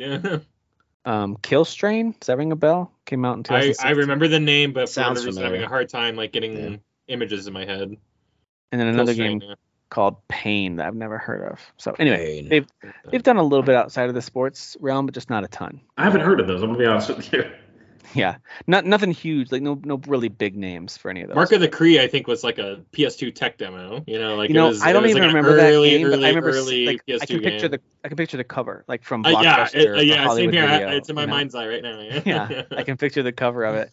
Looking up and down the aisles at Blockbuster or Hollywood Video. My dad's like, "You can rent a game," and I'm desperately looking for something. Like, I gotta find Mark of Kree is one of those games I would always see. Yeah. At least I feel like I've seen it. All right, and then Kyle, I know you played some of the new Mario Kart 8 courses, right? I did not know. No, that was me. Oh, Jeff. did. Yeah. I paid the. I don't have the Nintendo Plus Max deal, It's- whatever the hell it's It's called. yes. Switch Oh, so you Expansion. paid for 'em because you're a rich Hang person. on, it's Switch Online Expansion Plus, right? It's super There's no, I thought extreme. there was an Ultra. There's no Ultra in there. Nintendo Super Ultra Plus Extreme Max. Alpha something. So I don't It's- have that because it's I called noticed Switch it charged Online annually, and it, Switch Online Xrd or whatever. it was cost more to get that than to just buy the extra tracks all Yeah. at once for like $40. So I bought that and I played they dropped 8 tracks already, and my understanding is that they're all from Mario Kart Tour. That's my understanding. I haven't played that game, so these are all new to me. And what can you say except it's still great? It's still a great game. Like, I don't know what else to Which is say. why they don't need to make a sequel yet, right? Exactly. Like it still plays This well. this is the I sequel mean- that we were like hearing rumors about was like 48 tracks. So everyone's like, there's a new Mario Kart coming out, and it's like, nah, they don't Yeah. need to do that. They really don't. Like nothing's broken, and This is it's really not like they're forward gonna thinking of make 4K, Nintendo so, in a really you know. uncharacteristic way. This feels really like forward thinking of them. Like, Yeah. hey, let's take one of our old games and we'll put DLC out for it. Like, they don't even do that for their new games. Like, it's true. It's true. it's an interesting Yeah. take on it, you know, and I think it probably paid off for them if I had to. So if I had played Mario Kart Tour or whichever games that these tracks were originally a part of, I'd probably be admiring the artwork more and have something to compare it to. So that was the. Maybe I should look it that's the up. mobile Maybe I game should look it that's out. up. That's the mobile game that's out now, and it actually looks surprisingly good already. Oh, okay. yeah. Well, it looks great in the Mario Kart 8 world. I'm excited for the N64 ones because I think we'll all remember a lot of those Can't wait for tracks, those. and Give me that stadium, we'll bro. really get to see Mario like Stadium. how good those graphics are now. Yeah, because I know those like the back of my hand. Like I played those so Same. many times. Yeah, I think I might do what you did, Jeff, because I don't see a lot of reason for me to grab the expansion pass plus thing. Mhm. But the idea of getting all these extra courses is very appealing to me. Yeah, I might do that. and I don't know that we know the drop rate yet, but I mean the fact that they dropped 8 the first wave is like, oh, okay, maybe. Yeah, I think there's going to be wave 4 2, waves over the next year. I think is what they. I know they said to like 2023. Yeah, they're going to drop like keep dropping them, but we don't know like if it's quarterly or what. Oh, it can't be 4 of 8 because there's 48 tracks coming. Yeah, so I mean, like, they'll probably put out maybe one a month. That'd be kind of cool. If you get something to look forward to, like one every month, I think that'd be awesome. Yeah. Dang. Yeah, that'd be great. They'll probably definitely space it out. It's Nintendo. Yeah. They'll space it out. I mean, look how they're spacing out their the virtual console stuff. They're spacing that out quite a bit. They sure are. Because they're spacing out their first party releases. They're spacing those out pretty. Oh, hey, whoa. Hey, sick burn, bro. Yeah, I am curious what we're going to get on the Nintendo Switch. I know that they actually do have essentially a game a month. Yet again, I've talked about this a lot in the past about how it's cool when Nintendo gets into a cadence of even when they're not releases for me every time. It's just really cool to see that, and they're kind of doing that at the moment. Between I think this year so far, correct me if I'm wrong, we've had Pokemon Legends Arceus. Is that how you say it, Arceus? And then Triangle Strategy, I think was February, wasn't it? Yeah. And then or March. Or March, it doesn't matter. March had, maybe it was right at the beginning of March, but I counted this February. Let's count it to stick with my little theory here. Sure, and then Kirby, it definitely was the end of March. And then this month you've got Nintendo Switch Sports or whatever it's called. Switch. Oh, yeah. The Switch. And then May, there was one in May that I'm blanking out on, but then June is Mario Strikers. So it's almost a game a month. I'm here for it, first half of the year. I feel really sad because like when they announced that like Wii Sports thing, I was like, that's so cool. I'm never gonna buy that, but I thought it was super cool. Like I don't know. I kind of just wish I still had like I was in that mode where like getting up and like waggling stuff was fun. But like man, I just remember loving Wii Sports. I wish I could just buy bowling. I like the bowling. I would just I feel like I learned how to break bowling pretty early, so like I could get a strike every time. Dude, there was something so satisfying really, about really knocking nice down those 100 pin. Setups. I love that. The kind of zanier bowling modes. Oh I love those mini games that were part of it. I like fencing. We did a lot of like fun fencing stuff, like party games. Ridiculous. Yeah, I don't know. Like there's a lot of really fun multiplayer tennis games. was fun. What was the second Wii Sports? The one that was like, what was it? Wii Sports Plus or something? Island? They had the American Gladiator one when you're trying to like that one was super cool. And I gotta tell you, if people liked those games and games like it, I actually do think Ring Fit Adventure is a pretty great like get up and move gaming experience. Like I do highly recommend it. Like it's been a minute since I've played it now, but I probably put a good 10-12 hours into it. You legitimately work up, like your heart rate gets going for real. And there's ways around it. Like if you are determined not to exercise, but you want to play the game, like there's movements that it's trying to sense and you can kind of fake it if you really want to, but you could also just really do it and actually run and actually like do the movements and stuff. And that's a really cool little kind of mini RPG adventure to also make you exercise. I admire that. Nintendo won't stop trying that, and I really commend them for it. Like they have a really like health focused like kind of apparatus every single time they come out with the new system. Even for the handhelds, like back in the day, like they're like the pedometer and stuff like that. There was always like things that they were trying to do to like get you to just be more healthy. And I don't know. I kind of like if we're gonna all like worship corporate shill companies, I like the ones that at least like look out for us a little bit. So yeah, man, Ring Fit Adventure is legit fun exercise. That sounds cool. Yeah, with like an actual adventure with a big dragon you're trying to fight, and there's boss battles and there's stats. You level up, like it's an actual event, and then you can also just log in and just pick the exercises to do. So that's cool.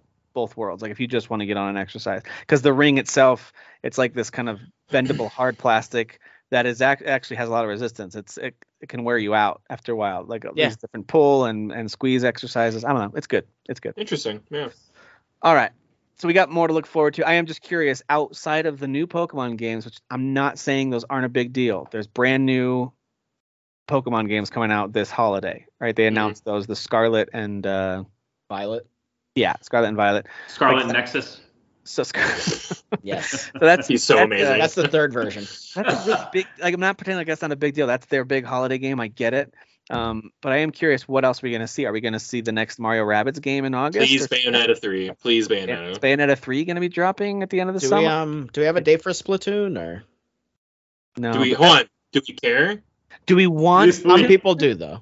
I Do don't we want to really- hear from my calendar altogether. So I would love it if that to me this seems like I think they've released that in July in the past. So do that. So release it in July again and let the audience that loves it keep doing that. That's Yeah, fine. all 4 of them, they can play that game, man. So anyway, I'm being sour. That game would not have 3 sequels if it wasn't selling like That's Man, like, you true. guys are so anti-squid. you are being a little sour. What's that about? Yeah, I don't That's know. the wrong Yeah, Squid I don't know. Game. Hey That's guys, not the at, Squid Game I care about. at gunpoint, what are you guys? Are y'all doing ARMS or y'all doing Splatoon? What are y'all playing?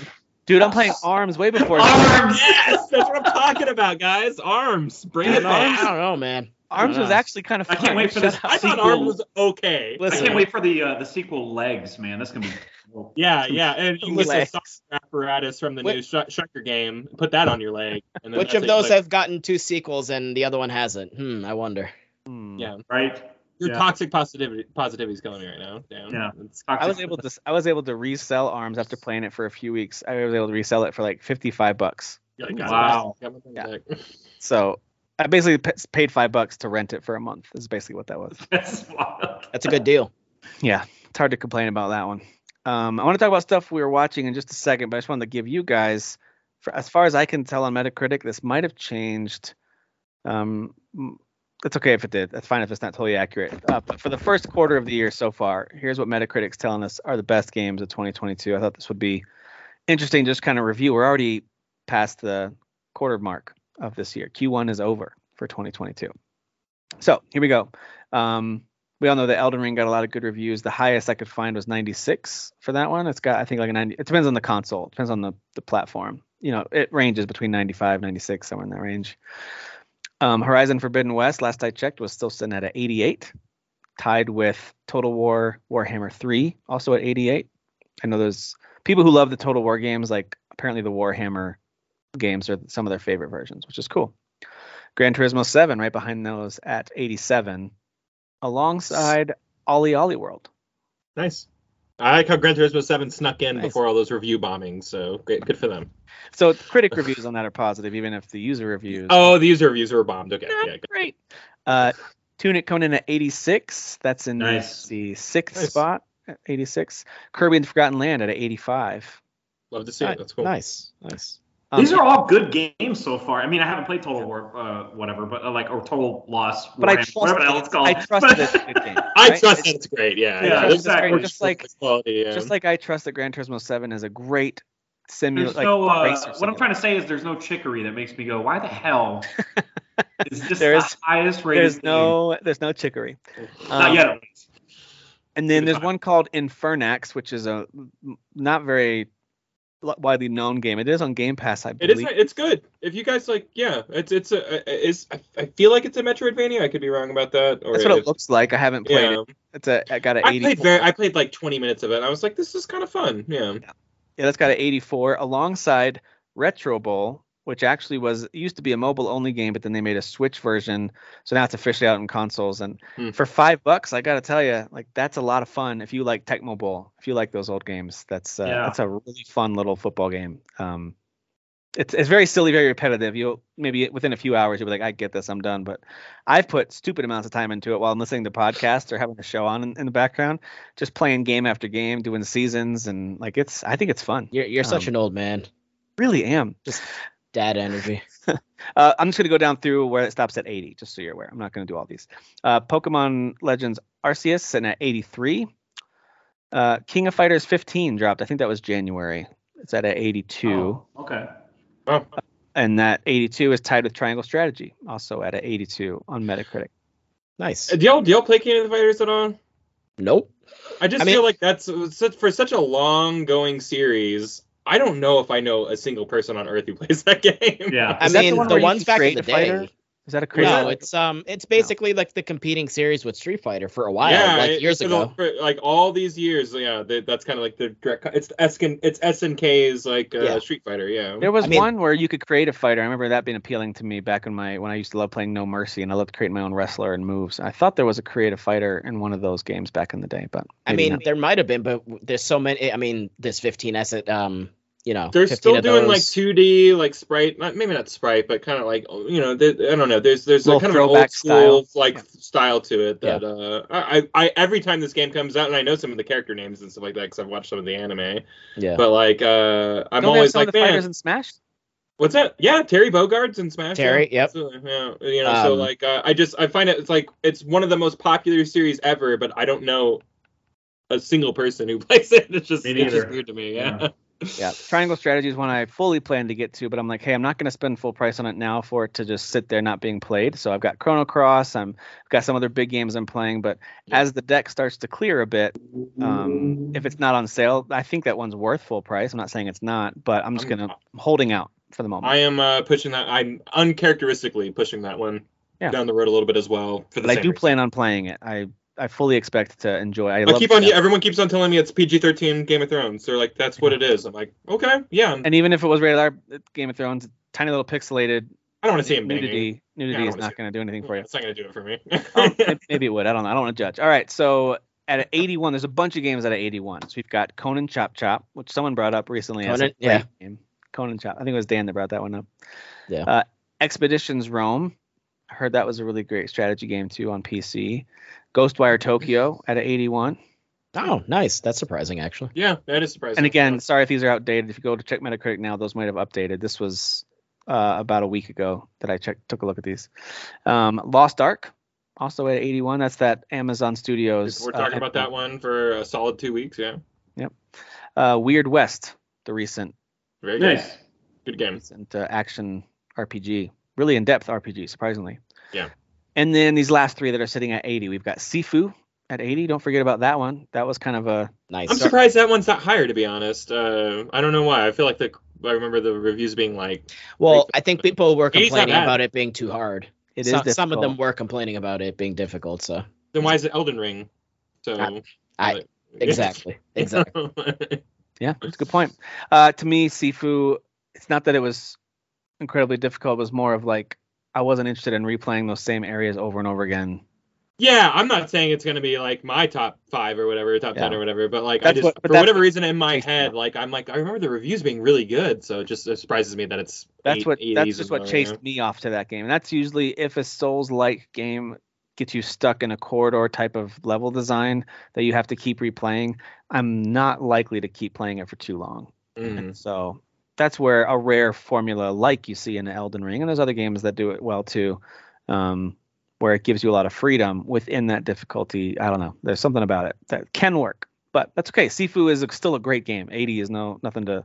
Yeah, it is good. So yeah, Tiny Tina's Wonderland's also at 80. Nice. And don't forget about Windjammers too. That's I will. Windjammers. I have and I will. It's actually really fun. You're like, I guess. Don't challenge me.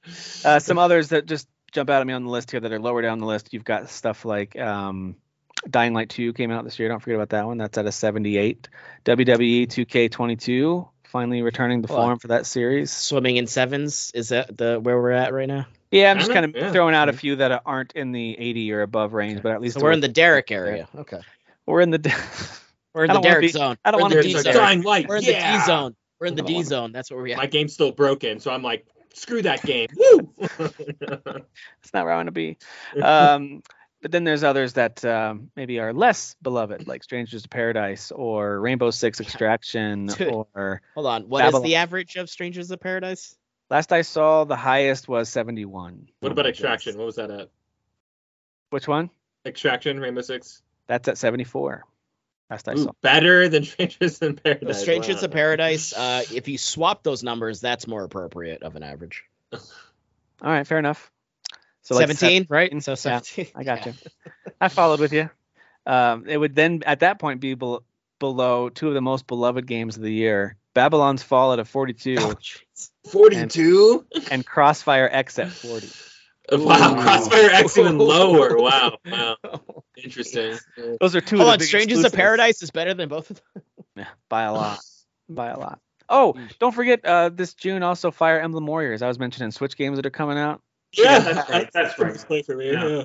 I knew I was forgetting something, but I think that's a June game as well. There's 2 games in June: Mario Strikers and Fire Emblem Warriors. So, all right.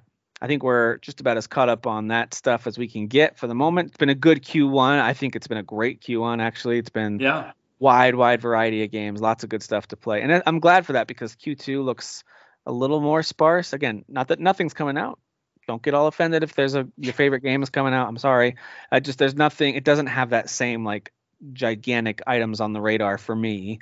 And so, but that's classically, quarter 2 is usually kind of slow. Yes, exactly. So, and that's great because Q1 was really front loaded. I really need the break. So I've got plenty to play and plenty to watch. So let's talk about some stuff that we're watching.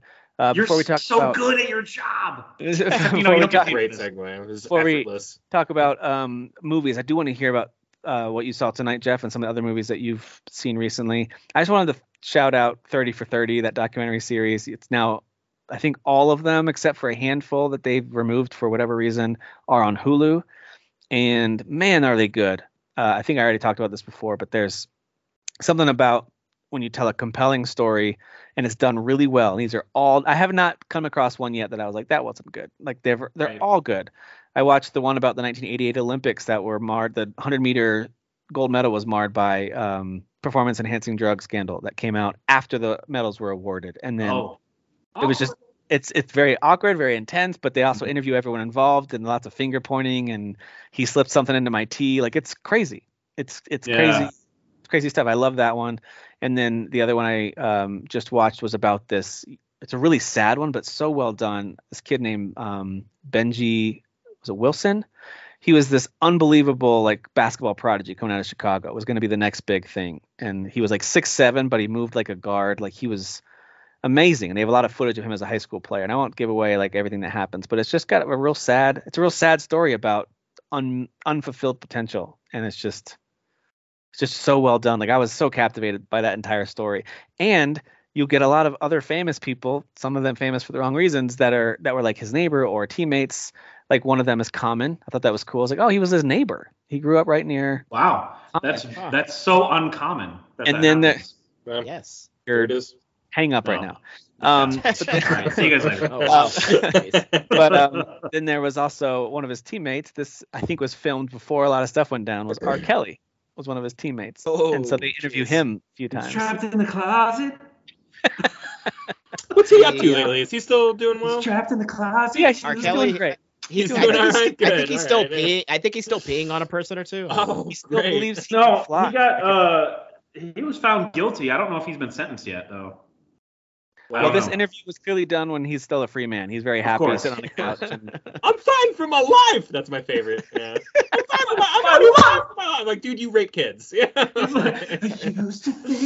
R. Kelly, now is not a time. We get it. That's a good one. all right, R, we hear you, buddy. That's South Park. Listen, Come on, R. Scientology stuff. The Scientology stuff. Yeah. But if you're gonna just watch one or two of those, I highly recommend From Elway to Marino, which is all about the NFL draft from 1983, which I didn't realize was full of so much drama and grandstanding, and the USFL was kicking into gear and they were trying to swipe players, and John Elway really didn't want to play for a certain coach, so he pretended he didn't want to play in cold weather, even though that wasn't true, because he ended up playing in Denver for his whole career. So it's all very intriguing and fun stuff. I love it. Really love it. To answer my own question from earlier, because it was going to bother me, his sentencing is in May, but he was found guilty on 9 counts of racketeering, sexual exploitation of a child, kidnapping, bribery, sex trafficking. So he might be going away for a while, and he still has child pornography charges against him. Well, And he peed on people. yeah. That's what he's that most famous seems for, like but there's low on the more- totem pole. there's Things a that lot- he So there's a lot before we of move stuff, on, yeah. let's all decide, what does R stand for? No, No, let's not do that. I don't know. The very first word that came to mind, I was like, never mind. Redemption. No, I'm just kidding. Redemption Kelly. That's his name. Thanks, Dan. That's Ron Burgundy, yeah. Oh my gosh. All right. So Jeff, there's 2 movies that you've seen recently that I hear about. So tell me about these. Well, you mentioned TV. I'm in the middle of a city, and there's a lot of emergency vehicles here. I apologize about that for everybody that's listening. All of our Jeff? What'd you do? So first, you mentioned a TV show. First of all, the last 30 for 30 I saw was for Ric Flair, and I love that episode. It kind of painted him a little bit as like a tragic hero, though, but it totally missed what Dark Side of the Ring covered with him. And that's why he hasn't really been appearing on TV at all, because of what Dark Side of the Ring covered involving Ric Flair. It's pretty bad. Anyway. Did you see his unbelievably emotional interview with, was that with Stone Cold? I think that was with Stone Cold. Maybe I did, because and I say unbelievably emotional, not because I cried. Like, there are things that make me cry, get all like, man, that really moved me. No, this is more like a crier, dude. He cries. He all was the a time. mess. He was a hot mess. Yeah, as soon as he Stone Cold's like, well, hell, tell me about Charlotte. How's she doing?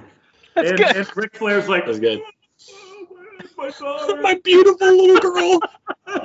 Jeff, can you How's she doing? reenact Give me the a stunner beer. with McMahon, the recent stunner with Oh McMahon? my God. Can you reenact that for us, please? The stunner heard around the world. Yeah. The stumbling stunner is what it should be. Okay, can we at least give him props for in his late 70s even attempting that? I will say that, but he was like, well, the kick to the stomach is the thing that surprised me. I go, you've had more stunners than anybody on earth. How did you forget? But at the same time, he's always been the person that takes them the worst, other than his wife. Like, he's always been. The wife one is amazing. Yeah. She just looks off to the side and falls. It's like, what are you doing? Did you not practice at all? Oh, like, man, that was Have you Stone not Cold's watched WrestleMania, this man. show? Have you not It's watched so this good. at all? Yeah. So good. Oh my gosh. But you could tell the wrestlers who, of course, are actually trained wrestling athletes. Well, one of them is Pat McAfee, who's not a wrestler, which is crazy. Right. Yeah. But these guys who are athletic and are ready for this, they sell it in a way that I just love. I love. Like the first guy, the young guy who's like, he did the Shane thing. The first guy who took it, he's like 25 or whatever, and he bounced and did this like little kid thing where he flailed. The Rock would get really dramatic with it too when he would get stunnered. And then Pat McAfee just went straight back, and then he spit his beer out as he was doing it. And then like for him, it was almost like it froze him, and he like felt like it literally stunned him. Faintly goaded. And then like 3 minutes later, Austin's doing his thing where he's getting beers thrown to him and he's drinking them, and you see Pat McAfee near the announce table, and he's like, his eyes are closed, but he's got a beer and he's doing this. Oh my God, dude.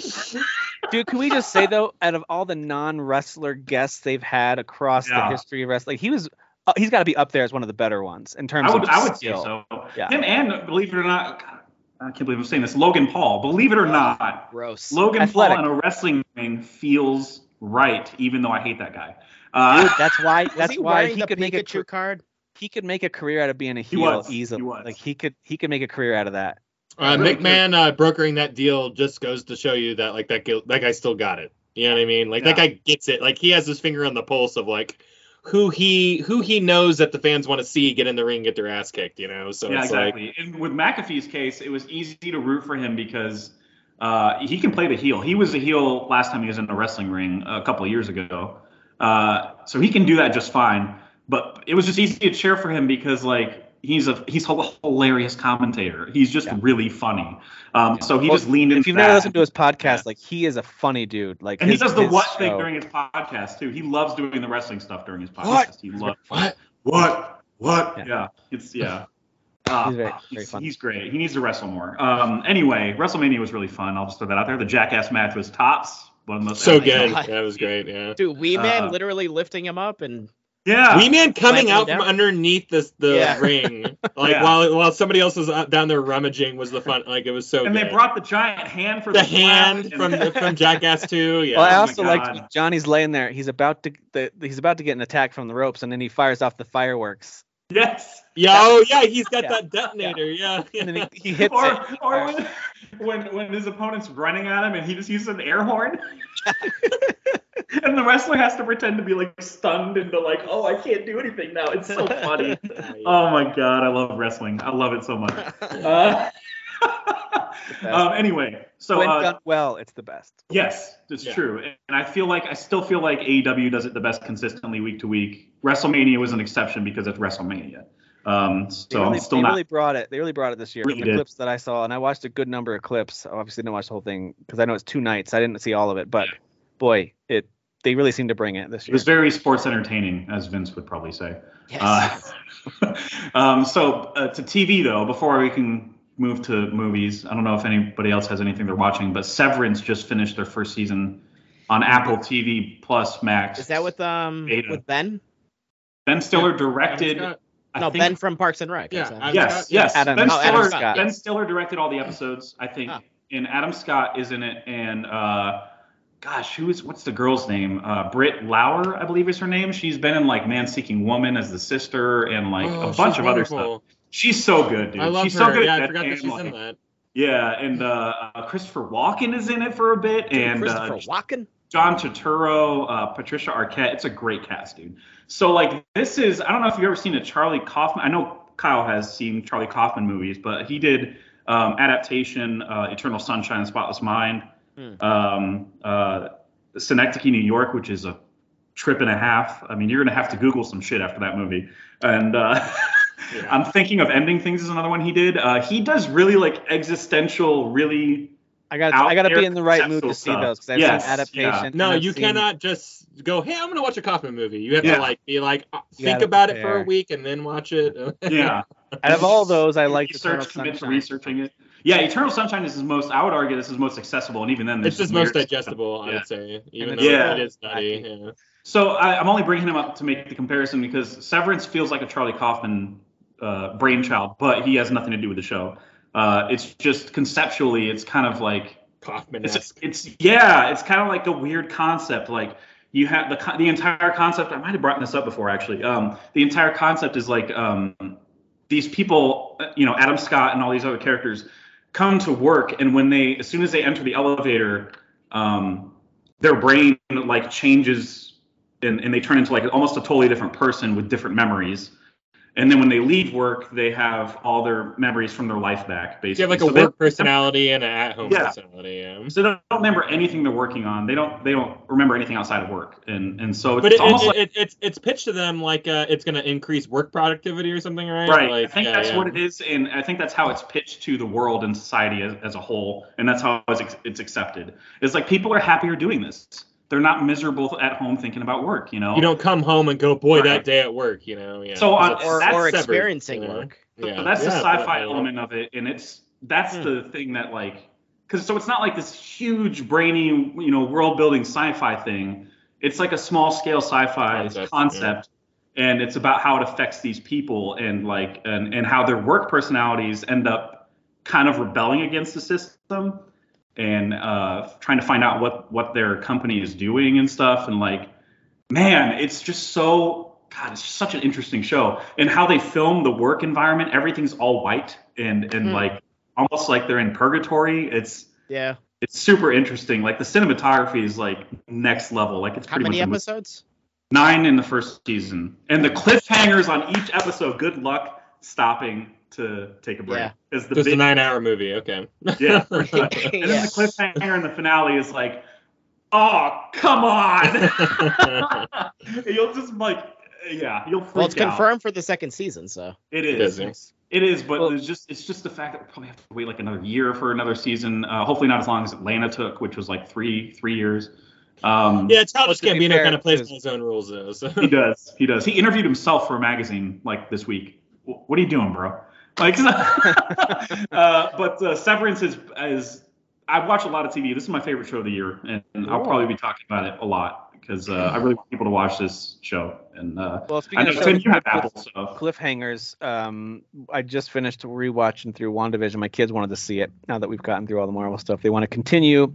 And I told them, hey, Phase 4 has a lot of TV shows now. Like Disney's rolled out TV shows in place of what maybe could have been a movie release, but they kind of told a expanded story. And anyway, we watched through WandaVision, and I liked it even more the second time because I was able to appreciate, because I hadn't rewatched it at all. I had only I was done. told on good authority that it was sucked and it was bad. Oh, thanks, Kyle. Yeah, I didn't know yeah. that. Thank you. Sorry, Like, yeah. I Heart Lib or something. I didn't Yeah, know it's, that. something. It's for gays. Something. You know. Oh, so Derek told you. yeah. Um, I really enjoyed it. My daughter is a huge fan of I love Scarlet. it. It's her favorite character in the Marvel universe. She loves that she's really powerful and she's a strong character. And so she was really upset at first as she kind of started to understand that Wanda's doing all of this. Like, oh no, are they making her bad? And I was like, it's actually not cut and dry, good or bad. More complex than that. Like she's definitely doing something she shouldn't, but there's a reason behind it. And there's a bit of, speaking of there's some redemption there at the end. Some R. Kelly going on. Yeah, there's some R. Kelly going on. Jesus. No, there's not. That'd be a way different show if there's some R. Kelly going on. No, This R. show. Kelly happened. Very Disney. I want to throw it out there that I really love what they did with that show. I understand. Visually, that show is out of this world to me. That was a bold choice for them to do it the way they did it, to do it episodically. You had to wait a whole week to be like, what in the world is this? And they don't even give you a hint of what's happening until episode 3, and even then it's just a smidge. It's really episode 4 where you start to see what's happening more. And but if you've seen it already, the first 3 episodes do kind of have like tiny clues in them now that you know everything, right? So yeah, I love the clues cool on the second. Yeah. I love the clues on the second watch through, and they all also agree that Wu and Darcy in their own little standalone show would be hilarious because they are both great characters. So, those are smart additions. And again, it gives you more of an appreciation for Vision, because Vision just didn't really get like the time to really expand with those couple of movies that he was in. They put him in the Death Express lane, dude. Like that's so weird. Like that's what they did to Vision. As soon as he got the stone in his head, I was like, well, he's gonna die like immediately. So that's and like he didn't even like cameo in very many other movies. So we saw him like twice, and then they're like, we're gonna kill him. And it's like, okay. Yeah. He talked to Wanda about Paprikash, and that was it. They moved on. Yeah, I'm glad that the show did take its time to go back and be like, hey, this is why these two are in love, because like the movies were just like, they like each other now. That scene where a certain character is making Wanda go back through memories. Yes. That scene of her and Vision talking on the bed in the Avengers compound still hits like a ton of bricks, man. Like that is that quote that everyone drove into the ground that probably lost all of its meaning now. It still means something to me, but when it's like, what is grief but love persevering? It's like, man. Oh my god, someone got a raise writing that quote. And then the very, very last moment, it's like, oh my god, my heart. Well, I think the person that wrote all that stuff is doing the next Star Trek, so they certainly got a promotion. In terms of like movies and stuff, like cool. they got a big gig well coming deserved. Yeah, so I thought that was a lot of fun to revisit. I could be making that up though. I don't know. I can appreciate that both Elizabeth Olsen and Paul Bettany are both really dynamic actors who can both do a wide variety. Who knew there was a third things, Olsen who just knew how to act better than her dumb sisters? Like, who but knew all this time? Like, in the Marvel universe, they were both very much in their lane. Like, stay in your lane. Your character is this. But in this, they got to, especially Paul Bettany, got to really be goofy and silly and kind of show, like, by the way, do you remember this guy? He's in tons of stuff and he's amazing in everything. Yeah. Dude, Knight's Tale? Have you guys seen A Knight's Tale? Oh, yeah. He's fantastic. He's great, yeah. Well, even in, and I know it's not everyone's favorite movie because the book was better or whatever, but he plays a really creepy and really well done character in Da Vinci Code. Yes. I liked that movie, yeah. Yeah, my only qualm with that is, obviously the book is better, but that's because they're able to flesh things out a little bit, whereas the movie is like, here's all the exposition. Now, quick, come on. We got a third act to get to. That book was, I mean, talk about cliffhangers. I still think I could not stop reading that book when I couldn't put it down. Yeah. Okay.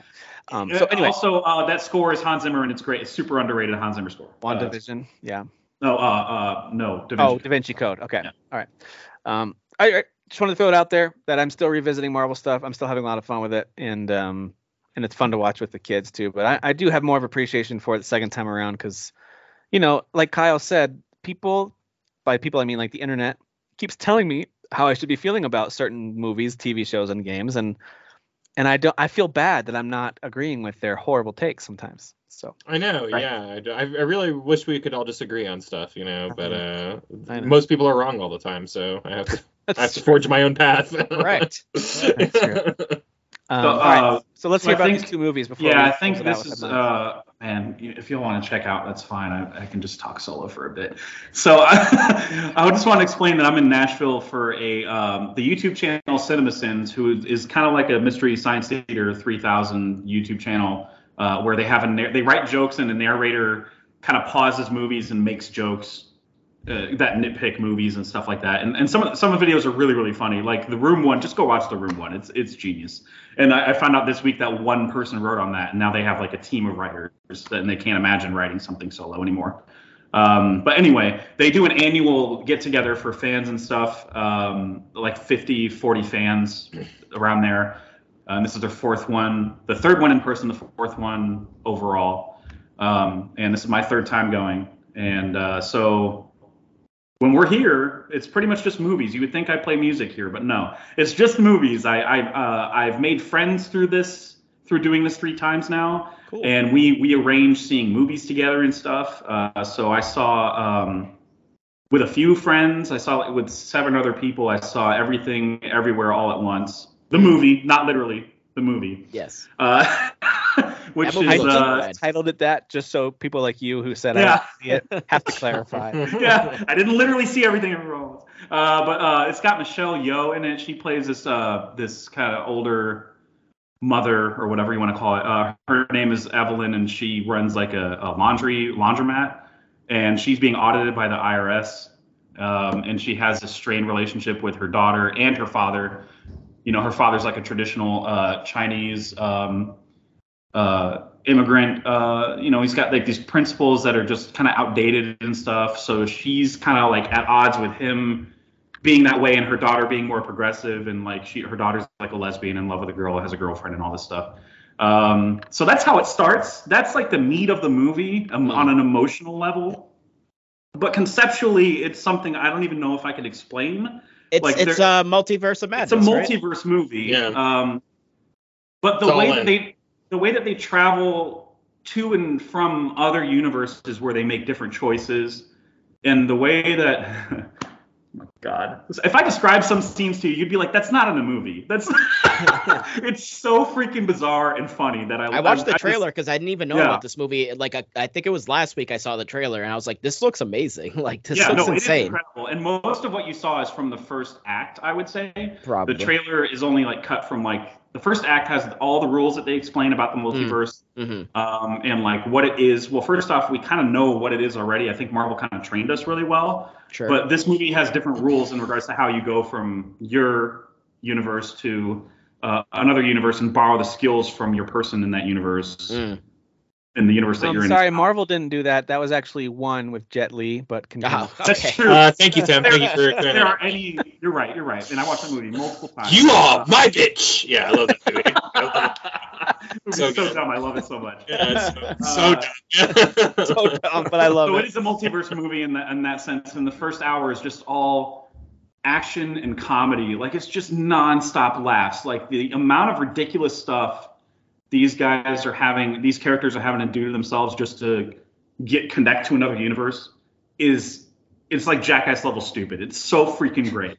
And then the second act is all emotional stuff. It's all like character stuff and deeper stuff. So like I'm laughing super hard during the movie, and then like the second act I'm like getting weepy. It's unlike I would say most, if not all, movies. Like there's nothing like this movie. And the third act is just all nudity.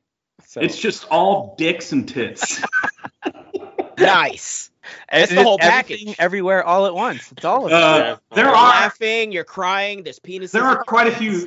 There's quite a few surprise sex toys in this. So keep an eye out. It's so funny, and the amount of like pop culture and movie and TV references that are spread out in the movie. I could read or watch videos on articles that are just analyzing that to death because there are so many like direct Matrix references or Kill Bill or like South Park. Like there's so many references that are spread out in the movie. Oh my God, it's so freaking funny, guys. I can't wait for you to watch this and go, like when the credits roll, you're like, what the hell? That's the first reaction. Everybody turned to each other and went, what the hell did we just watch? Yeah, what was this? So I love it when something really creative and just out of left field hits it big. Because this one's pretty big. I don't know if I'd go as far as call it phenomenon, but it certainly is making waves, and everyone's talking about it. Because I really, really want people to see this in a full theater because I feel like that's going to get the best experience, the biggest what the hell's going on laughs. It's very self-aware of its laughs, like it's what it's playing towards. And there was something else I wanted to mention about the movie, and I can't remember what it was. But everybody's great, and that's all. I think it was the dicks you already mentioned. We already covered it. We already got that. Yeah, I think we covered the dicks. I think we're good on the dicks. But the second movie I saw with a group, and this was with the entire group, including the YouTube folks, the channel people at the YouTube channel, was Michael Bay's Ambulance. Oh, jeez. So as you can imagine, this was a masterpiece on a different level. Can I just first say the two lead actors are really good actors. They really are, and I don't know, did Michael Bay have to like blackmail them to get in this movie? It's so crazy to me that he got such good like high caliber actors for this movie. That is. Who are the actors? Because I don't think I've seen the trailer. Jake Gyllenhaal and Yahya Abdul-Mateen, who's like he's a big deal now. He's Morpheus. And Morpheus. And he was Candyman. Okay, sure. Yeah. He's so good in Candyman. Yeah. Oh my God, he's so good. He's so good as the Morpheus hybrid. He's great. I love him. I thought he was really snarky as Morpheus. I liked it. Yeah. So this Kyle, movie is... Kyle, you know that Matrix movie was bad, right? You are aware of that? Tim, let me tell you, I actually watched it again a week ago for the 12th time. Let's just call it, which is probably not a made-up number. And I gotta be honest, I can validate with you. Everyone was right. I was wrong. It took me 12 times to watch it, but everyone was right. Yeah, sorry. Well, we got to go back to the drawing board. Oh, you know how many people I was with, of the 7 or 8 people that I was with that watched Everything Everywhere all at once. We finished the movie and they're like, "That was the better Matrix sequel." And I'm like, "You bite your tongue." Yeah, you're like, "How dare you?" They not I'm the only one that's like, "I love that sequel." You shut your dirty mouth. Just direct them towards our spoiler cast.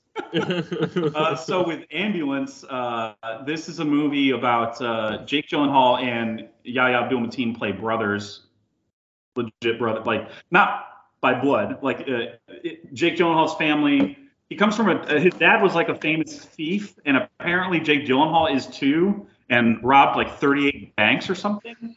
Okay. And they still didn't catch him yet. Okay, go with it. Imagine doing that in 2022. All right. I was gonna say in an old Western setting, I believe it. Yeah, exactly. So he is kind of still doing that, you know, and Yahya's character is like a former military vet, or he's a vet basically, and he's trying to get surgery. His wife to have some surgery that would like either save her life or something. It's a vague surgery. They don't even say what the issue is. He's just kept saying my wife needs surgery. It's just knee surgery. Yeah, it could just be she has like carpal tunnel or whatever. It could just be something mild. Sure. You don't know. By the way, I was just searching up Michael Bay just to take a look at other stuff he's directed, and even his IMDb image is so annoying. But anyway, continue. Yeah, he looks like an annoying human being. The story is he goes to his brother Gyllenhaal, who, Jake Gyllenhaal and his family took him in when he was younger, and they were kind of grew up together and whatever. They consider themselves brothers.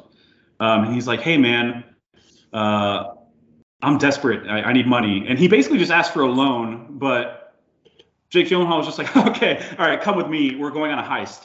And it just turned into a heist movie. And you're like, there was no like, "Hey, tomorrow meet me here." It was like he was on the way to a heist and he just took his brother with him.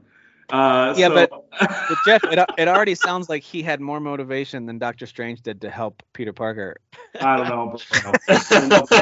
God damn it. Got him. So, it starts with a heist, and then the heist goes awry, as you would expect it to. And the reason that it's called Ambulance is because they eventually take an ambulance and an EMT who's played by this ridiculously hot actress, Isa Gonzalez. She's been on like Baby Driver. I think that's the only thing I can really. Oh, I know you're talking about. She was in Godzilla. Kong. Godzilla. She was. That's right. Yep. Yeah. She was the bad girl. Ridiculously attractive. I'm sorry to harp on that, but it's like just not fair. It's not fair. Anyway, if there's one thing that Michael Bay is always reliable in doing in his movies. Yeah, let's cast attractive. Megan Fox, right? Megan Fox. Yeah, right. Yeah, there was an entire scene where he was like, "Listen, I want you to like lay on this motorcycle in the most inconvenient way." Right. Like no one on Earth would ever lay on a motorcycle this way. Right. No, but I need you to do it and like do it naturally. No, but she's a mechanic for real, guys. Believe it. Okay. Right. Yeah, I like it when she's like just bent over a car and he's like, "There, she's a mechanic," and I'm like, "This was just a butt shot, dude." Like, this is more believable. She's an EMT. And Jake Gyllenhaal's character and his brother, they take this ambulance hostage, and there's a cop that got shot in the heist shootout that's in the ambulance too. So like they have 2 hostages now, and it's like basically it's speed at that point, and they're doing car chases. So yeah, the movie is as dumb as that premise sounds. It is reviewing well, and I would like which is crazy. I would like to go up to each of these critics that reviewed it well and be like, "The fuck is wrong? What is wrong with you? What? Let me ask you this though: What is wrong? Is it possible that the setting and people that were around you for this particular viewing made it feel worse than it actually is because everyone's laughing and joking about it together? We were laughing at all the dumb parts aloud, but I feel like I would the parts are so dumb that I feel like a full theater would do it. They're so outwardly and obviously dumb that you would be like, oh, okay, fuck you a little bit, movie. Like, okay, I'll give you an example. It does help if you have background on Michael Bay movies. It would make more sense if another director did this in his action movie, right? So I'll give you the examples. These 2 cops that are involved in the story are just patrolling, and one of the cops is like, hey man, it's like Sean Connery says in that one movie, you either go home, whatever, or you from The Rock, the prom queen. Yes, he quotes himself in the movie. He quotes his own movie? Yes. Yes. His only good movie? He quotes his only. He's like, it's from that movie, That's The Rock. not And the other cop goes, he has other Rock good movies, but The Rock is so good. He should have never directed. Like, it's just like it's not even 5 minutes later, and they pull up to the bank because the cop wants to hit on one of the tellers. It's totally a noble cause. So the cop gets out of the car. He's like, no, we got to get out of the car like bad boys. And I'm like, you did not just reference yourself again in your own movie. How about this legendarily bad CG that Michael Bay kept on crapping on himself? I didn't even notice anything being that bad. He must just be super picky. Like the only thing that he kept repeating that felt practical to me was the drone shots. It felt like he just learned how to use a drone, and he'll like have a shot that's like up here. And then he'll have the drone do like a 180 or something and flip perspectives, and then it's on the street. And you're like, the hell was the point of that shot? That you didn't even do that at all. That's not where the scene was. I don't. All right, so you highly recommend action. You highly recommend going to see Everything Everywhere All at Once. Yes. And you highly recommend never watching Ambulance unless you're with the right group of friends who can make fun of it together. See it in a full theater. There's also a part where I don't even give a crap if I'm ruining an experience for you. I don't think I am. But there's a part where they have to perform surgery in the ambulance, and the EMT's like, I'm an EMT, I'm not a doctor or a surgeon, I can't do this. So they're like, Jake Gyllenhaal's like, all right, so you got to call a doctor, right? What about this? And he's going through her phone. What about this doctor? Let's call this doctor.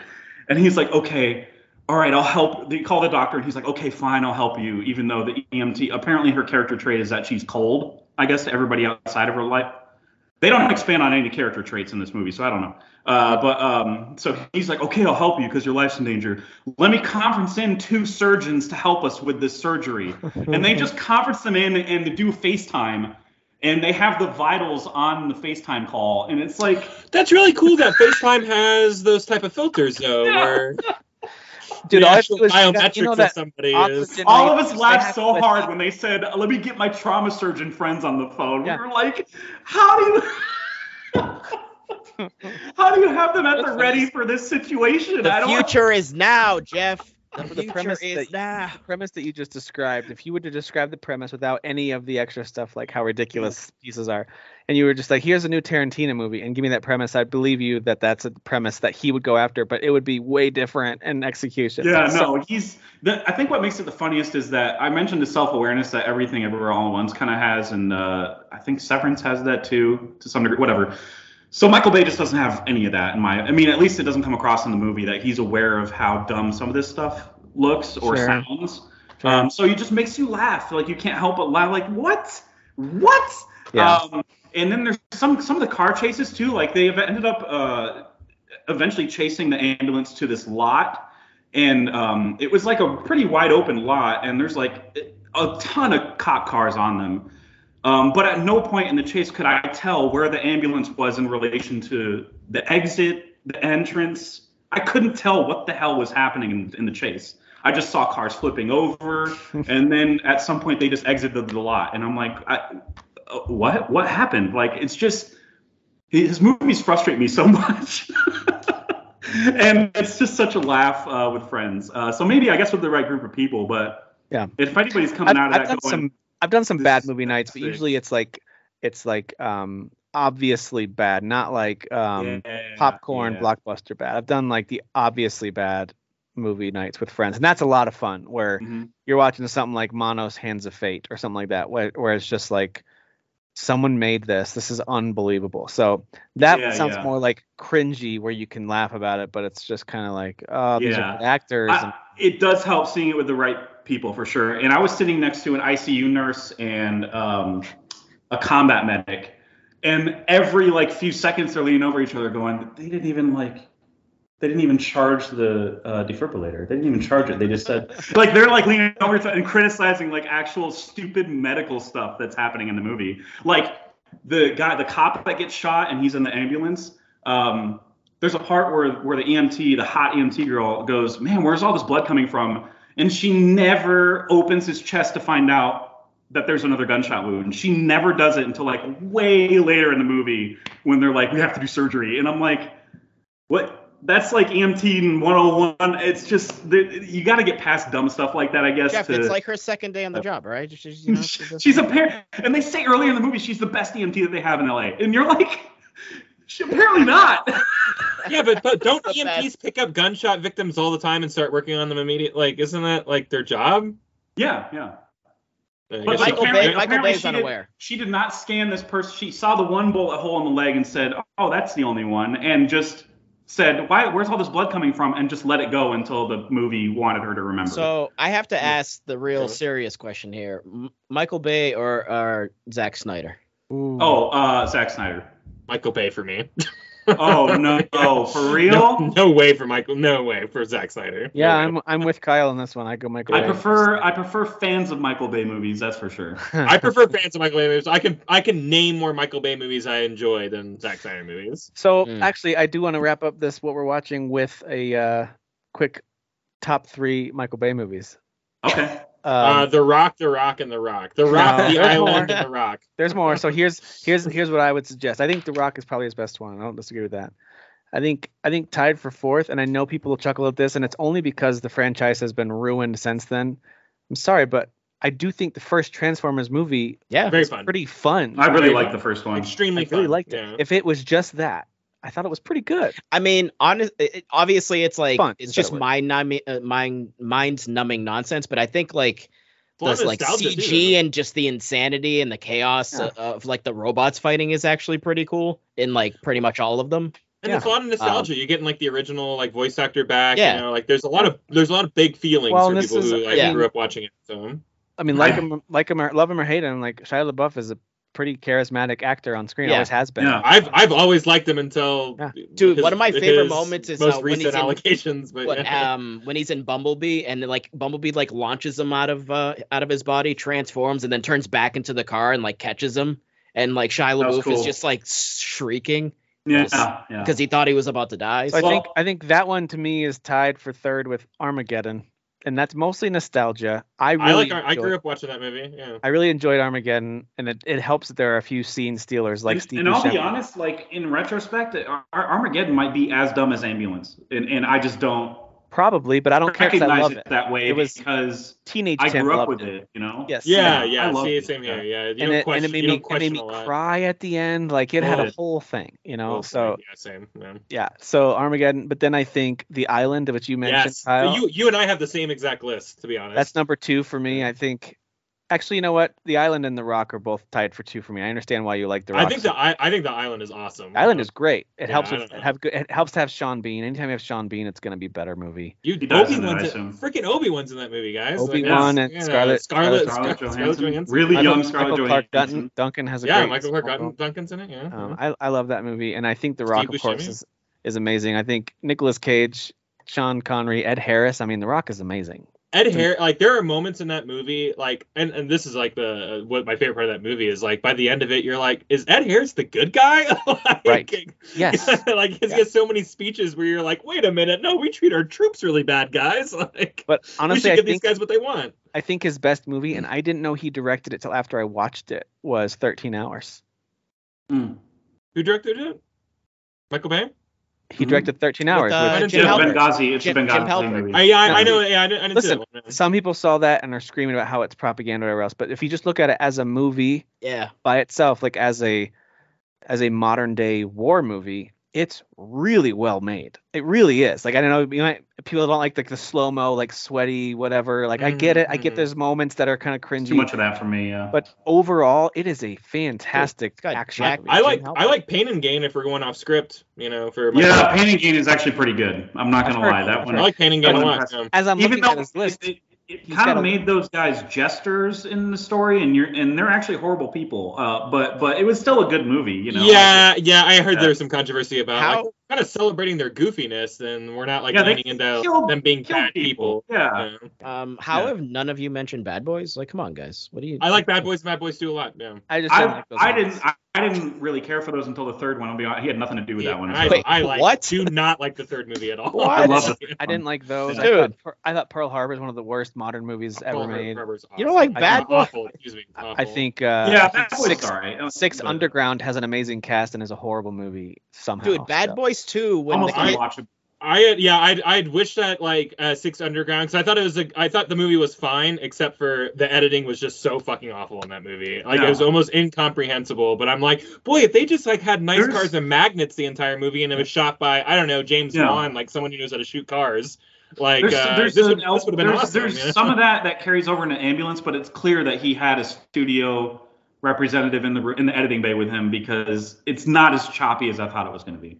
Yeah. It's still pretty choppy in like important moments, but Six Underground was like It's bad. full bay It's bad. Like editing. people would be talking like there are three I people. couldn't in the room, watch it it, cut like- 20 times, and it's like. And Yeah. I think that's why I enjoyed. enjoyed Red Notice more, because I was expecting another Ryan Reynolds kind of action comedy vehicle like Six Underground. I was expecting it to be bad, and I actually thought like, oh, okay, this is more in the decent range. So Yeah. I enjoyed it way more because of Me too. that, I think. So anyway, listen. So I would Mike- definitely Michael put, Bay, and the rest of his resume is mostly Transformers that I didn't list off. It's a lot of Transformers movies. Yeah, it's all the generic subtitled ones. Yeah. Revenge of the Fallen. Revenge of the Sith Fallen. The one with the robot. Revenge of on the it. Sith Fallen.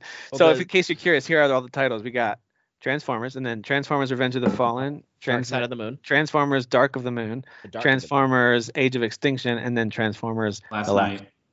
And then Bumblebee, which was actually good compared Which to he all had this. nothing to do with, right? Or was he Yeah, produced? which- He did not. That was the director of like Kubo and the Two Strings or something like that. That was somebody totally random, but it worked. It totally worked. That There you movie's go. We really went good. on a Michael Bay rabbit Yeah. trail I did not expect. But listen, I even I will say The Rock is industry's my favorite notorious- too, for sure. The industry is notoriously like I don't want to say worst, but the ones who are given a bad rap, your Snyders, your Bays, whoever else, it's not like they don't make anything good. Kyle might disagree about Snyder. I get it. But he directed Dawn of the Dead, and that movie's great. I just give all the credit to James Gunn, who wrote that script. So, that's fair. That's fair. but Um, Dawn of the Dead's awesome, and I actually like The Watchmen. I do There's- like that movie. you There's know? something about when you Yeah, I see like that The Michael Watchmen Bay a lot. when you see Director Michael Smith. Bay when you see Michael Bay directs it, it's one of those things where if you find out the movie is actually anywhere between good and great, it's a nice surprise. That's just the way it is. Like it's Yeah. It's true. That's. I think that might have been what it was with Pain and Gain, because it was That was like what it was all for me these, too. all these terrible Transformers movies that came out back to back, and then Pain and Gain came out, and you're like, am I crazy? This is entertaining as Like, hell, all- right? but Rock- everyone was, like, The Rock super is manic fun. for once. Yeah, you know? The like, Rock is like really nutty, and like an Yeah. actor who like in his contract says I can never play a bad guy. Like, it was interesting for him to finally do a role like this, because he hadn't played a bad guy probably since like the Scorpion King. So yeah, because he always wants Yeah. to be the hero. It's in his contract or whatever. So yeah, I don't know. I Pain and Gain surprised me as well. So There you go. yeah. All right. Well, we are going to wrap up. Just wanted to mention a couple quick big things that I saw in the news this week. Of course, we heard that Monkey Island is coming back, and it is by the original creator, Robert. I'm blanking on his name. I but don't know this name. basically, he did not make 3 and 4, which are generally considered to be much lesser games than the first two. And he kind of separated himself from the whole franchise. Well, now he's back, blah, blah, blah, and he's making another one. That's great. And then Max Payne 1 and 2 are getting, I think, remake treatment. Not even just remaster, but remake treatment with Remedy and Rockstar again. Working together again for the first time since whenever they did it. Best friends working together. That's a pretty big deal right there, I think. Remedy is busy right now, man. Like, because they were talking about like Alan Wake 2. They're talking about Control 2. They're talking about a Control like multiplayer co-op game. Jeez. Now these two games, it's like that's a small studio. You know what I mean? They had to have expanded. They had to have. I think they did open another studio. I would double check that before making that fact. But like, I know they are expanding, but they're still they're not EA. You know, like they're not they're not a giant studio or anything like that. So good for them. I'm really happy to see them. Yep. Valve is saying they're ramping up Steam Deck shipments, and so I don't know what that means. I don't know if that means they're on par or on schedule or if they're ahead of schedule, but I saw that as a headline. 2 Point Campus, if you like 2 Point Hospital like I did and you're looking forward to this one, it got delayed to July. I think it's July to later this summer. So that's going to be on Game Pass as well. So if you're curious, you'll get to try that one out. And then I wanted to mention this because the big Unreal Engine 5 presentation, we also got the announcement that Crystal Dynamics is beginning development. They made it very clear. They're beginning development on the next Tomb Raider game. They want to make, I understand why you want to make that clear. You don't want people thinking it's coming out next year or anything. Like, it's going to be a while, but they're making the next Tomb Raider game. You know, it's a loss, guys. We could have had Avengers 2, but we're getting another woke, female lead, video game, so it's fine. They should be brave and make Laura a guy, so. Ron Gilbert is the guy who did Monkey Island. That's who it was. I couldn't remember. Ron Gilbert. Anyway, there's a couple of other headlines that probably aren't worth dragging up now that we're over the 2-hour mark, which Dan said he hoped will be under. Sorry, didn't make it. Well, I said let's see, but that did not happen. So it did not. That's okay. So obviously, plenty of fun stuff to play, plenty of great stuff to watch, and I'll sit here just playing old games. I'll keep playing Elden Ring, and I'll keep playing through Chrono Cross. That's what I'll do. Yeah, exactly. I can't wait for Fantastic Beasts with the not problematic actor Ezra Miller. With the movie that's getting like 4s out of 10s, that one? That's right. He's in that. I forgot about that. Yeah, he's in one of the dumbest twists in the Potterverse stories. Right, he's right. Dumbledore's brother? Yeah, I don't even remember. Half-brother? They're related. I didn't see the second one. Dude, these movies do not seem to be doing well. This whole prequel series that they're doing, like, I don't know. I don't know. Doesn't seem great. That's it. Yeah. Yeah. If you want to recap to the magic of the Harry Potter experience, do what my kids are doing. Listen through the audiobooks read by Jim Dale. They are absolutely stellar. He does the best. There's a lot of good versions out there. I think his are the best. The very best. Oh, okay. All right. Well, that does it for us this week. We're going to sign off. Thank you guys for being here. Appreciate it. Derek, sorry for all the attacks you got at the beginning of the show. That was very uncalled for, and I'm so sorry that you had to experience Was it uncalled for? I'm saying that now because I know he'll never listen to this at all, let alone all the way to the 2-hour mark. So right. Yeah. And then if he does, they'll be like, hey, we apologize at the end. You know? Yeah, exactly. It hurts the bad part. You know? Exactly. I didn't apologize. I just wanted to make sure that's clear. I'm not sorry. Hey, Jeff, enjoy your weekend down there. I hope you still have fun. Actually, for you, it's up there. Yeah, right? for sure. You went north. So enjoy your time. Slightly. A lot of fun. And we'll talk to you guys next week. See ya.